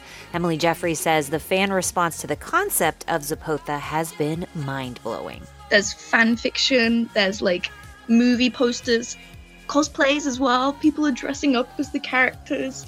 It's such a cool way that people are expressing themselves at the moment, and I love it. Ana Diaz is a culture writer for Polygon. She says the community forming around the fake movie Zapotha is not that different from fandoms of real movies. Co-creation is a deeply fulfilling experience. People want to contribute to something that's larger than themselves. And there's something really exhilarating about seeing others interact with it and build on it. For her part, Emily Jeffrey is content to let the Zapotha community decide what comes next. I don't want to just take Zapotha and then decide exactly what it's about and what it is and take that away from all of these really creative, amazing people. Like, I only came up with the name and everyone else has done everything else. That's Emily Jeffrey, creator of Zapotha, the film not coming to a theater near you. This is NPR News. Today's top stories are next and coming up in about 15 minutes on WBUR's Morning Edition. Following the Supreme Court decision in June on affirmative action in higher education, we visit a Boston-based nonprofit summer program that aims to help high school students from low-income neighborhoods get into elite universities. It's 8:29. Coming to City Space on Friday, August 25th, the Mortified podcast featuring true stories of teen angst told live by the adults who went through it. Tickets are at wbur.org/events. Hi, I'm Lauren Summer. I cover climate change at NPR, so I'm particularly interested in the surge of interest in electric cars. If your next car is going to be electric, be sure to donate your old car to this station. You'll be doing your part to lower your carbon footprint, and we'll turn your old car into more coverage of everything that matters to you. Here's how. Learn more at wbur.org/cars. Live from NPR News in Washington, I'm Dave Mattingly. The death toll from wildfires in Hawaii has risen to at least 111. Search teams aided by dogs continue to locate human remains in the charred rubble of houses, businesses, and vehicles on the island of Maui. Wildfires in Northern California and Oregon are prompting evacuations in some areas. NPR's Tilda Wilson says the fires were sparked by lightning strikes. At least 19 fires have sparked during thunderstorms in the Klamath National Forest. The largest is the Head Fire, which is rapidly spreading in high wind conditions. The fire is 20 minutes outside of Wairika, near the site of last year's McKinney Fire, which killed 4 people. Jonathan Tijerina works at a shelter there that takes care of dogs during evacuations.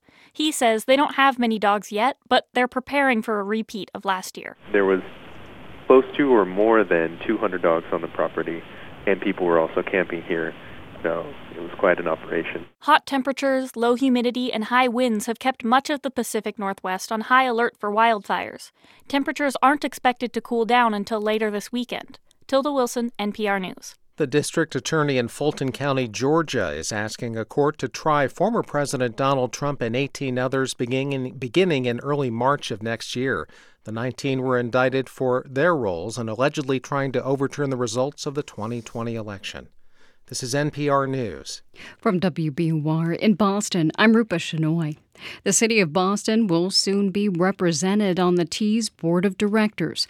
The position was included in the state's newly passed budget. Mayor Michelle Wu is now seeking public input for ideas and nominations for the role. WBUR's Andrea Perdomo Hernandez reports. In a tweet, Mayor Wu asked Boston residents to share their suggestions for candidates to represent the city on the T's board. Stacey Thompson, the executive director of the nonprofit Livable Streets, says the person who gets the gig will be a voice for the city's service and safety concerns. The person in this role needs to be able to hold all of those priorities at once and work with the MBTA staff and the administration to get more money from the legislature. City officials will take public input on the board seat until September 5th. For 90.9 WBUR, I'm Andrea Perdomo Hernandez. Officials with Boston Medical Center say plans to redevelop Shattuck Hospital will not result in tent encampments and open-air drug use. That's a response to concerns from community groups that say changes to the Jamaica Plain site will create conditions similar to those in the area known as Mass and Cass. BMC is working to provide substance abuse treatment and emergency shelter space at the location. Officials tell the Boston Herald the center will focus on longer-term recovery programs. The New Bedford City Council might put a pause on implementing the city's mini alcohol bottle ban. The city licensing board voted to implement the ban last month. Today, the city council might send the ban back to the board for reconsideration. Critics of the ban say it hurts small businesses. Supporters say it prevents litter and underage drinking. Other communities, including Newton, Chelsea, and Falmouth, have similar bans. It's 8:33. We're funded by you, our listeners, and by Plymouth Rock Assurance, auto and home insurance that strives to treat you with kindness and humanity, because they believe there's never been a better time for nice. PlymouthRock.com. The Red Sox lost to the Nationals yesterday despite a late-game rally to tie the game. The Sox ultimately gave up back-to-back home runs during the 8th inning. That left the Sox with a 6-2 loss. The series is now tied. The teams play their final game tonight. Highs in the mid-70s today under cloudy skies. Still overcast tonight, and it falls into the 60s. Rain possible overnight, then cloudy skies may give way to showers and thunderstorms Friday morning through mid-afternoon. Highs tomorrow will be in the low 80s. Right now it's 70 degrees in Boston. You're with WBUR. Support for NPR comes from this station and from Hint, maker of fruit-infused water with no sugar or diet sweeteners. Available in more than 25 flavors, including watermelon and pineapple. In stores or delivered from hintwater.com. From Indeed, designed to be an end-to-end hiring solution for businesses of any size to attract, interview, and hire candidates all from one place. More at Indeed.com/NPR. And from listeners like you who donate to this NPR station. This is Morning Edition from NPR News. I'm Leila Fadel. And I'm Michelle Martin. Now we're going to look ahead at the presidential election this weekend in Guatemala. The first round in June was met with apathy, but it produced a surprise candidate and a real choice about where the country is headed. To step back a second, Guatemala had been a place of hope a few years ago. A brave movement backed by the U.S. and UN was fighting corruption and impunity. But the establishment fought back, closing corruption probes, sidelining judges, prosecutors, and even presidential hopefuls. NPR's Ada Peralta is with us now from Mexico City to talk about how this vote could determine which way Guatemala goes next. Ada, welcome. Thanks for joining us. Hey, Michelle. So the country is down to a runoff vote between two candidates for president. As briefly as you can, tell us about who they are and who's backing them. So the establishment is backing Sandra Torres from 2008 to 2012. She was the first lady of Guatemala, and she led her husband's social programs, which made her very popular. But in 2019, when Guatemala was on this voracious anti-corruption campaign, she was jailed. She was charged with misusing campaign funds.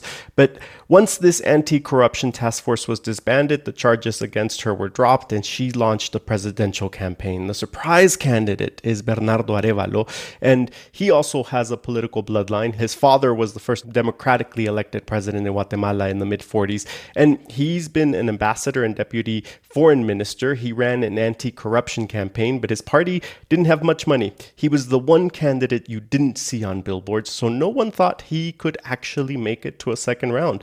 But here he is, and his campaign has reinvigorated this whole election process. You know, Guatemala was once a focus of the U.S. and the UN trying to address crime there. What happened to that effort? It's dead. There was a UN-backed task force that conducted hundreds of investigations, but they were kicked out of the country. Many judges and prosecutors have fled, or they've been bought off. And we've seen some of the effects of that during the presidential campaign. The candidate who was leading in the polls during the first round was an outsider. He presented himself as an anti-corruption crusader, but he was disqualified 5 weeks before the first round of this election. It was a move that was condemned as anti-democratic by the international community. And he said it was the corrupt of Guatemala trying to stop any effort to bring them to justice. But this campaign did change during the second round. Suddenly, corruption is the talk on the campaign. Even Sandra Torres, who had kind of sidestepped the issue, is now clear. Jail the corrupt, she says. So you've been telling us about lots of problems with these elections. Given all that, what are the chances that this vote, however it turns out, will be disputed? Well, there's already a lot of uncertainty. The offices of Bernardo Arévalo, the surprise candidate, have been raided, and the court actually ruled that he should be disqualified from the race. Electoral authorities said that they didn't know if that decision was legal, so the elections and the campaigns have continued. But also polls show that Guatemalans have little confidence in their electoral authorities. So the table is set for either side to contest the results, and the table is set for a legal battle. And the elections are this Sunday. And when are we going to have preliminary results? Overnight, we should get them. All right. That's NPR's Ada Peralta in Mexico. Ada, thank you. Thank you, Michelle. California has one of the largest prison populations in the country, in part because paroled inmates often end up back in prison. Governor Gavin Newsom wants to address that problem by piloting a new model for prisoner rehabilitation. Scott Schaefer from member station KQED in San Francisco reports on that controversial plan at San Quentin Prison. On a recent morning at San Quentin, about 100 incarcerated men are out in the prison yard. They're lifting weights, playing pickleball, and shooting hoops. San Quentin is best known for its death row, but there hasn't been an execution here since 2006. And now those inmates are being moved to other prisons, and death row is being closed. Many of the remaining prisoners here will one day be let out on parole. So Governor Newsom wants to rethink how these inmates are prepared for the day they're released. If San Quentin can do it, it can be done anywhere else. This is about reducing recidivism in this state. The idea is to convert an old furniture factory at the prison into a kind of college campus with classrooms and job training. A common space within the reimagined prison where correctional officers and residents can interact and support each other. That's Sacramento Mayor Darrell Steinberg, the governor's senior advisor on San Quentin's future. Steinberg describes a reimagined penitentiary focused on giving skills to incarcerated people before they're paroled, and changing the fundamental dynamics between inmates and correctional officers. We want to create an atmosphere where the residents and the correctional officers are interacting as human beings. San Quentin already has a rich array of rehabilitation programs like college prep classes. Newsom's plan would expand those while adding new ones. Jason Jones was paroled from here 5 years ago. He's a graduate of San Quentin's computer coding program and now helps lead it. He says learning that skill changed everything. I got introduced to technology, never really grew up with a computer. I didn't even know what coding was before actually getting into class. And next thing I know, 3 weeks before I go home, I'm actually signing a contract with a tech company. It's the first job I ever had in my life. But there have been critics. Some say it's all about Newsom planning to run for president in 2028, something he denies. When the plan was rolled out 5 months ago, the state's nonpartisan legislative analyst criticized its striking lack of details, like who will be eligible, how much will it cost, and what the new campus will look like. Those details won't be coming until the end of the year. Republican Assemblyman Tom Lackey from Southern California says it was almost insulting. People that even supported the rehabilitative process were like, we need more detail, right? This was not just a partisan criticism. Nonetheless, at Newsom's urging, the legislature approved $380 million to get started. Other critics wonder if it's the best place to put so much money. Katie Dixon, with the California Coalition for Women Prisoners, wants to see more funding go to community-based programs that are already making a difference in the lives of those on parole. Why should we be finding money to rebuild this prison when we could be putting that money into more proven opportunities for people when they get out of prisons? San Quentin inmate Juan Haynes, who's been incarcerated 27 years, says he thinks the key to this project's success or failure lies in finding the right inmates to participate. There's a lot of people who enter California prisons, and they're just, rehabilitation is the last thing on their minds. But then there's a lot of people in California prisons that are really looking for opportunities to better their lives. Newsom is pushing to finish the first phase of this transformation by the end of 2025, a year before he leaves office. For NPR News, I'm Scott Schaefer in San Francisco.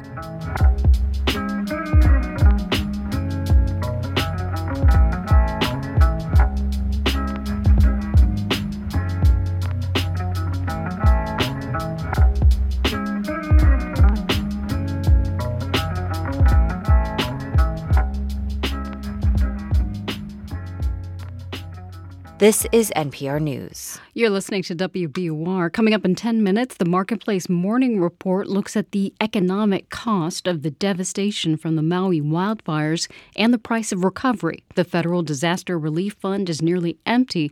President Biden has asked Congress for $12 billion to refill it. Cloudy and mid-70s today, overcast and upper 60s tonight, rain overnight with showers and thunderstorms likely Friday morning through mid-afternoon. It'll be in the mid-70s. Right now it's 70 degrees in Boston. Now in business news, a new report finds that the largest hospitals in Massachusetts are the most expensive. The report by the Center for Health Information and Analysis shows that it costs more to receive care at academic medical centers like Massachusetts General Hospital. According to data from 2021, prices at those hospitals are 9% above the state average. The report also finds the cost of insurance premiums is outpacing inflation. An Andover-based organ transplant technology company is acquiring a charter flight operator. Transmedics Group says it's buying Summit Aviation. The company will combine the two to create Transmedics Aviation. It says it'll be the first national provider of charter flights exclusively dedicated to organ transplants. It's 8:44. We're funded by you, our listeners, and by Loomis Sales, searching globally for value in both traditional and alternative investments to pursue attractive, sustainable returns for clients. LoomisSales.com.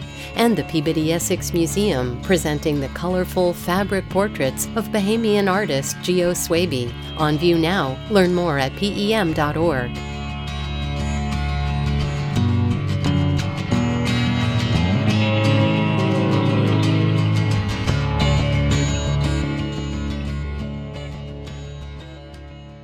This is WBUR's Morning Edition. I'm Rupa Shenoy.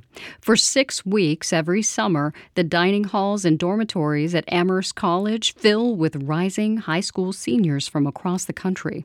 They're called Thrive Scholars, and they're talented students from low-income backgrounds with the ambition of attending a selective college or university. WBUR's Max Larkin visited this year's Summer Academy, where the scholars make their final preparations for the application process. That starts a memory. During the school year, Stephen Shane teaches writing at Emerson College. But for the past 9 summers, he's come out to the campus of Amherst College to do the same for these soon-to-be college students. Here, Shane is in class teaching the James Baldwin essay, Notes of a Native Son. Let me ask you this. When you think of, memory and how your senses can kind of activate it, what are some examples of that? The 20 or so students perk right up. One mentions the smell of gasoline, and they go from there. My family lives in Seoul, so I'd visit them, and it's super polluted there. So every time I smell something like that, I feel like I should be in Korea. My body's almost confused a little bit. They had this song called Every Time We Touch by Cascade. That song, oh my God. Every time I hear that song, I just dang, I miss 2012. Life was just so much easier back then. I ain't had nothing to worry about besides trying to catch the newest episodes on YouTube. The song was Colgando en tus manos. How's it go? Yeah, that's it. These students spend busy days on Amherst campus, marked by intense coursework, with 90 total hours of advanced math and 90 of writing. They're admitted to the fully funded program based on maintaining nearly a straight A average in high school. And also based on their backgrounds. Nearly all the scholars are students of color from low-income households. The goal is to get these students ready, both to get into the nation's top colleges and to, thrive once enrolled. Beyond that, the Boston-based organization has another goal, that scholars will graduate and go on to join American corporate and civic leadership. 20 years in, the program shows results. Over 40% of scholars go on to one of the nation's top 12 most selective schools. But now that the U.S. Supreme Court has rolled back the use of race in college admissions, instructors like Stephen Shane recognize the challenge ahead. We had class the day after that decision was announced, and the students were certainly shook by it. That decision adds stakes to the already important college essay. It made it clear that students remain free to discuss their racial or ethnic background. Part of Shane's job is to help his students draft those essays, and he says they don't exactly feel free based on their questions in class. Does this mean I have to talk about my identity now in the essay? What if I don't want to talk about my race necessarily here? It's kind of taking away choices the students have in terms of talking about themselves. Many scholars have already set their sights on a dream school. I like to say Brown because I'm Black. I feel like Brown has a lot of diversity, or so they highlight that. My dream school is Harvard. And then I aspire to become a lawyer or a forensic psychologist. My dream school is Columbia University. New York? Yes, in the city. Yes, where dreams are made of. Yes. That's Farhio Omar of Charlestown, Joshua Rodriguez Ortiz of Billerica, and Hannah Adelaide of Norwood. And despite the court's decision, they aren't discouraged about their chances of getting in. This summer has given them confidence. In fact, Adelaide's one worry is about leaving the academy behind and returning to her majority-white home district. I fear just leaving such a welcoming and tight-knit community of people of the same backgrounds, mindsets, that I might fall back into that I don't know if I'm good enough to get into these places. There are real reasons for anxiety. According to a recent study by economists from Harvard and Brown, the admissions process at top colleges tends to favor the nation's wealthiest students. For Steve Stein, the CEO of Thrive Scholars, that's a missed opportunity. The data shows that these colleges are pipelines to leadership in the country. Whether you think it should be or not, they are. And if we want leadership in this country to be diverse, we need to figure out a way to bring diversity to the higher ed. And in a world with the Supreme Court decision, it's going to be much harder. In the wake of the court's ruling, the Thrive organization is planning to scale up. They'll add 10 summer academies nationwide in the next 5 years. Each year, Stein says, there are thousands of young people who are qualified for elite higher education and can go on to change the world. The task is only to reach them. For 90.9 WBUR, I'm Max Larkin.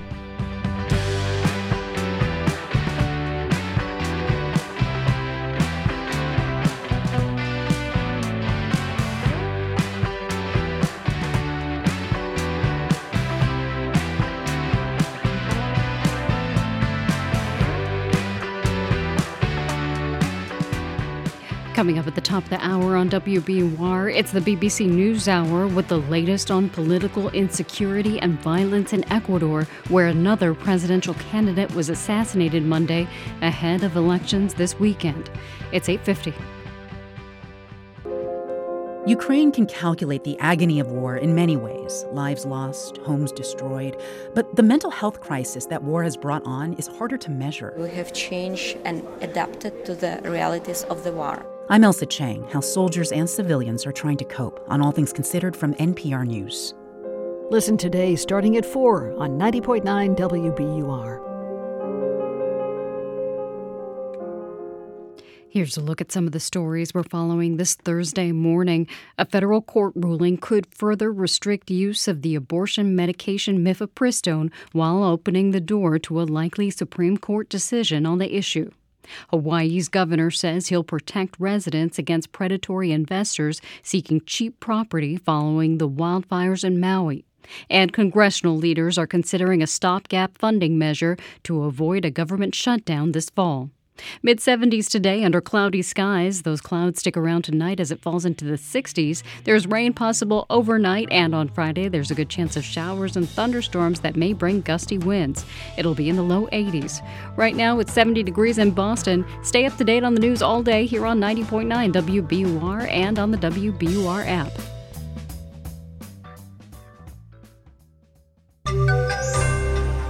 More homes are being built, but how long will that last?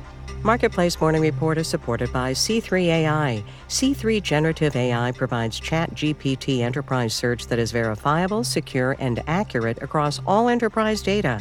C3.ai. This is enterprise AI. From Marketplace, I'm Sabri Benishore, in for David Brancaccio. Construction of new homes increased in July, according to new data out this week from the Commerce Department. Housing starts rose nearly 4% from June and nearly 6% from the year before.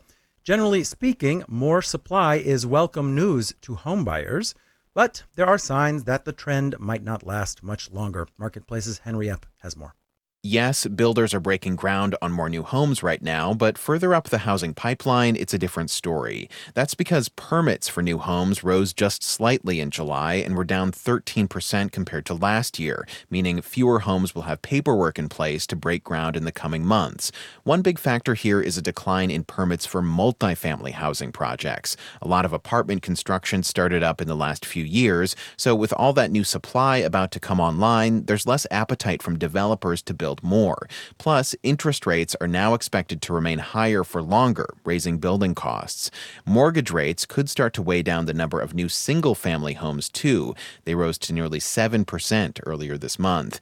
If more home buyers decide the cost of a mortgage is too high, that could influence how many new units home builders decide to add to the country's housing stock. I'm Henry Epp for Marketplace. Every year, the Federal Reserve throws a big event in Jackson Hole, Wyoming. It's kind of like a party for central bankers and economists, an economic policy party. It is called the Economic Policy Symposium. Anyway, this year's event gets going a week from today. Last year, Fed Chair Jerome Powell spoke at the event and warned of economic pain coming down the road. So far, that pain has not materialized in a big way. So what's he going to say this year? Marketplace's Nancy Marshall-Genzer takes a look. Powell's Jackson Hole speech last year was short, but not especially sweet. While higher interest rates, slower growth, and softer labor market conditions will bring down inflation, they will also bring some pain to households and businesses. For Chris Rupke, chief economist at Forward Bonds, it was kind of like dad is mad. Rupke says last year, Powell wanted to remind us that the road back to the Fed's target of 2% inflation was long.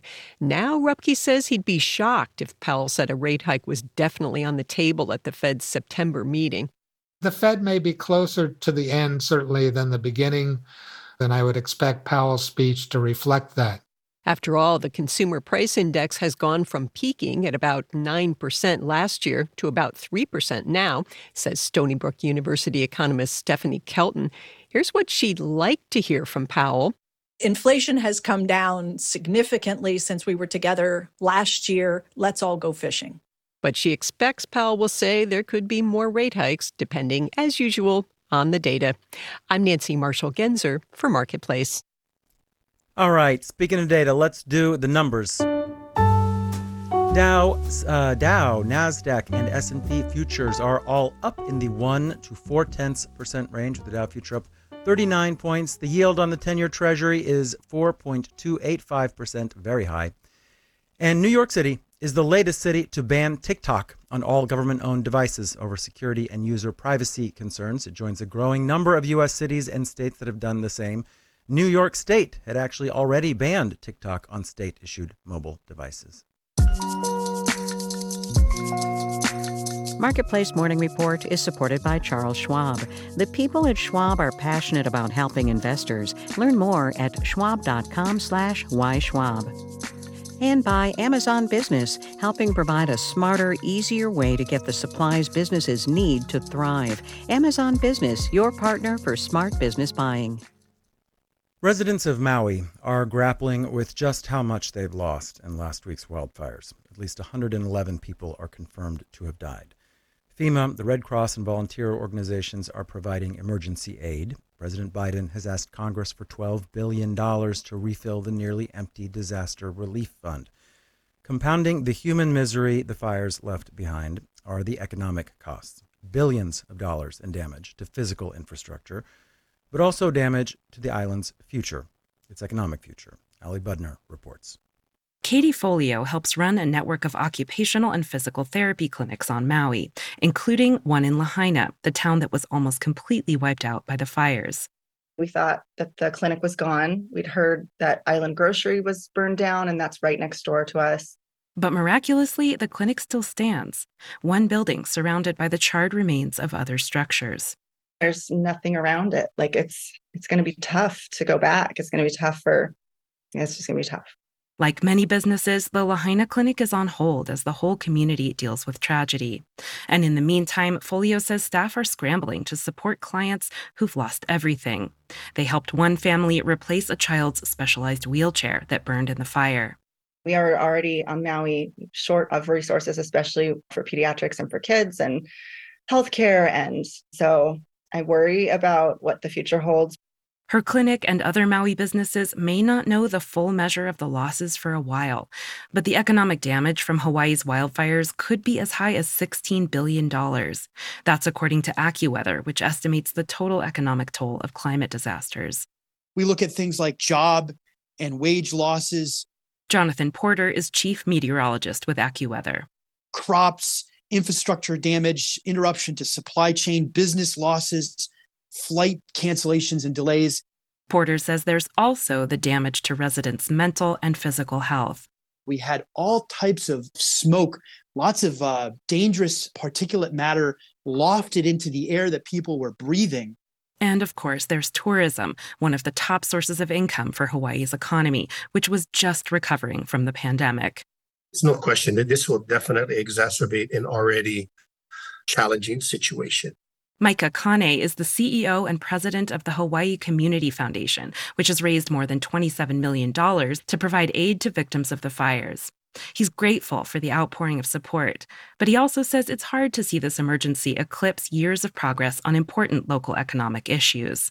Prior to the disaster, our organization was heavily involved in attempting to get more affordable housing built within Maui County.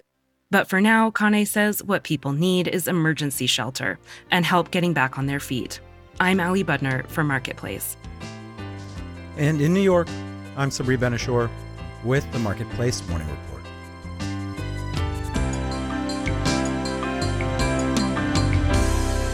From 8 p.m., American Public Media.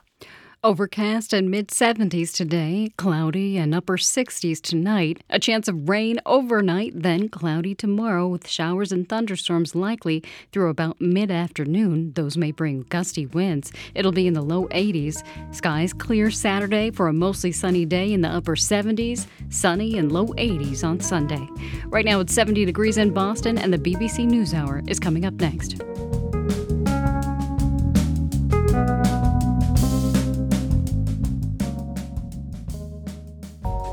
I'm education reporter Carrie Young, and this is 90.9 WBUR FM Boston, 92.7 WBUA Tisbury, and 89.1 WBUH Brewster. Listen anytime with our app or at WBUR.org. WBUR, Boston's NPR news station.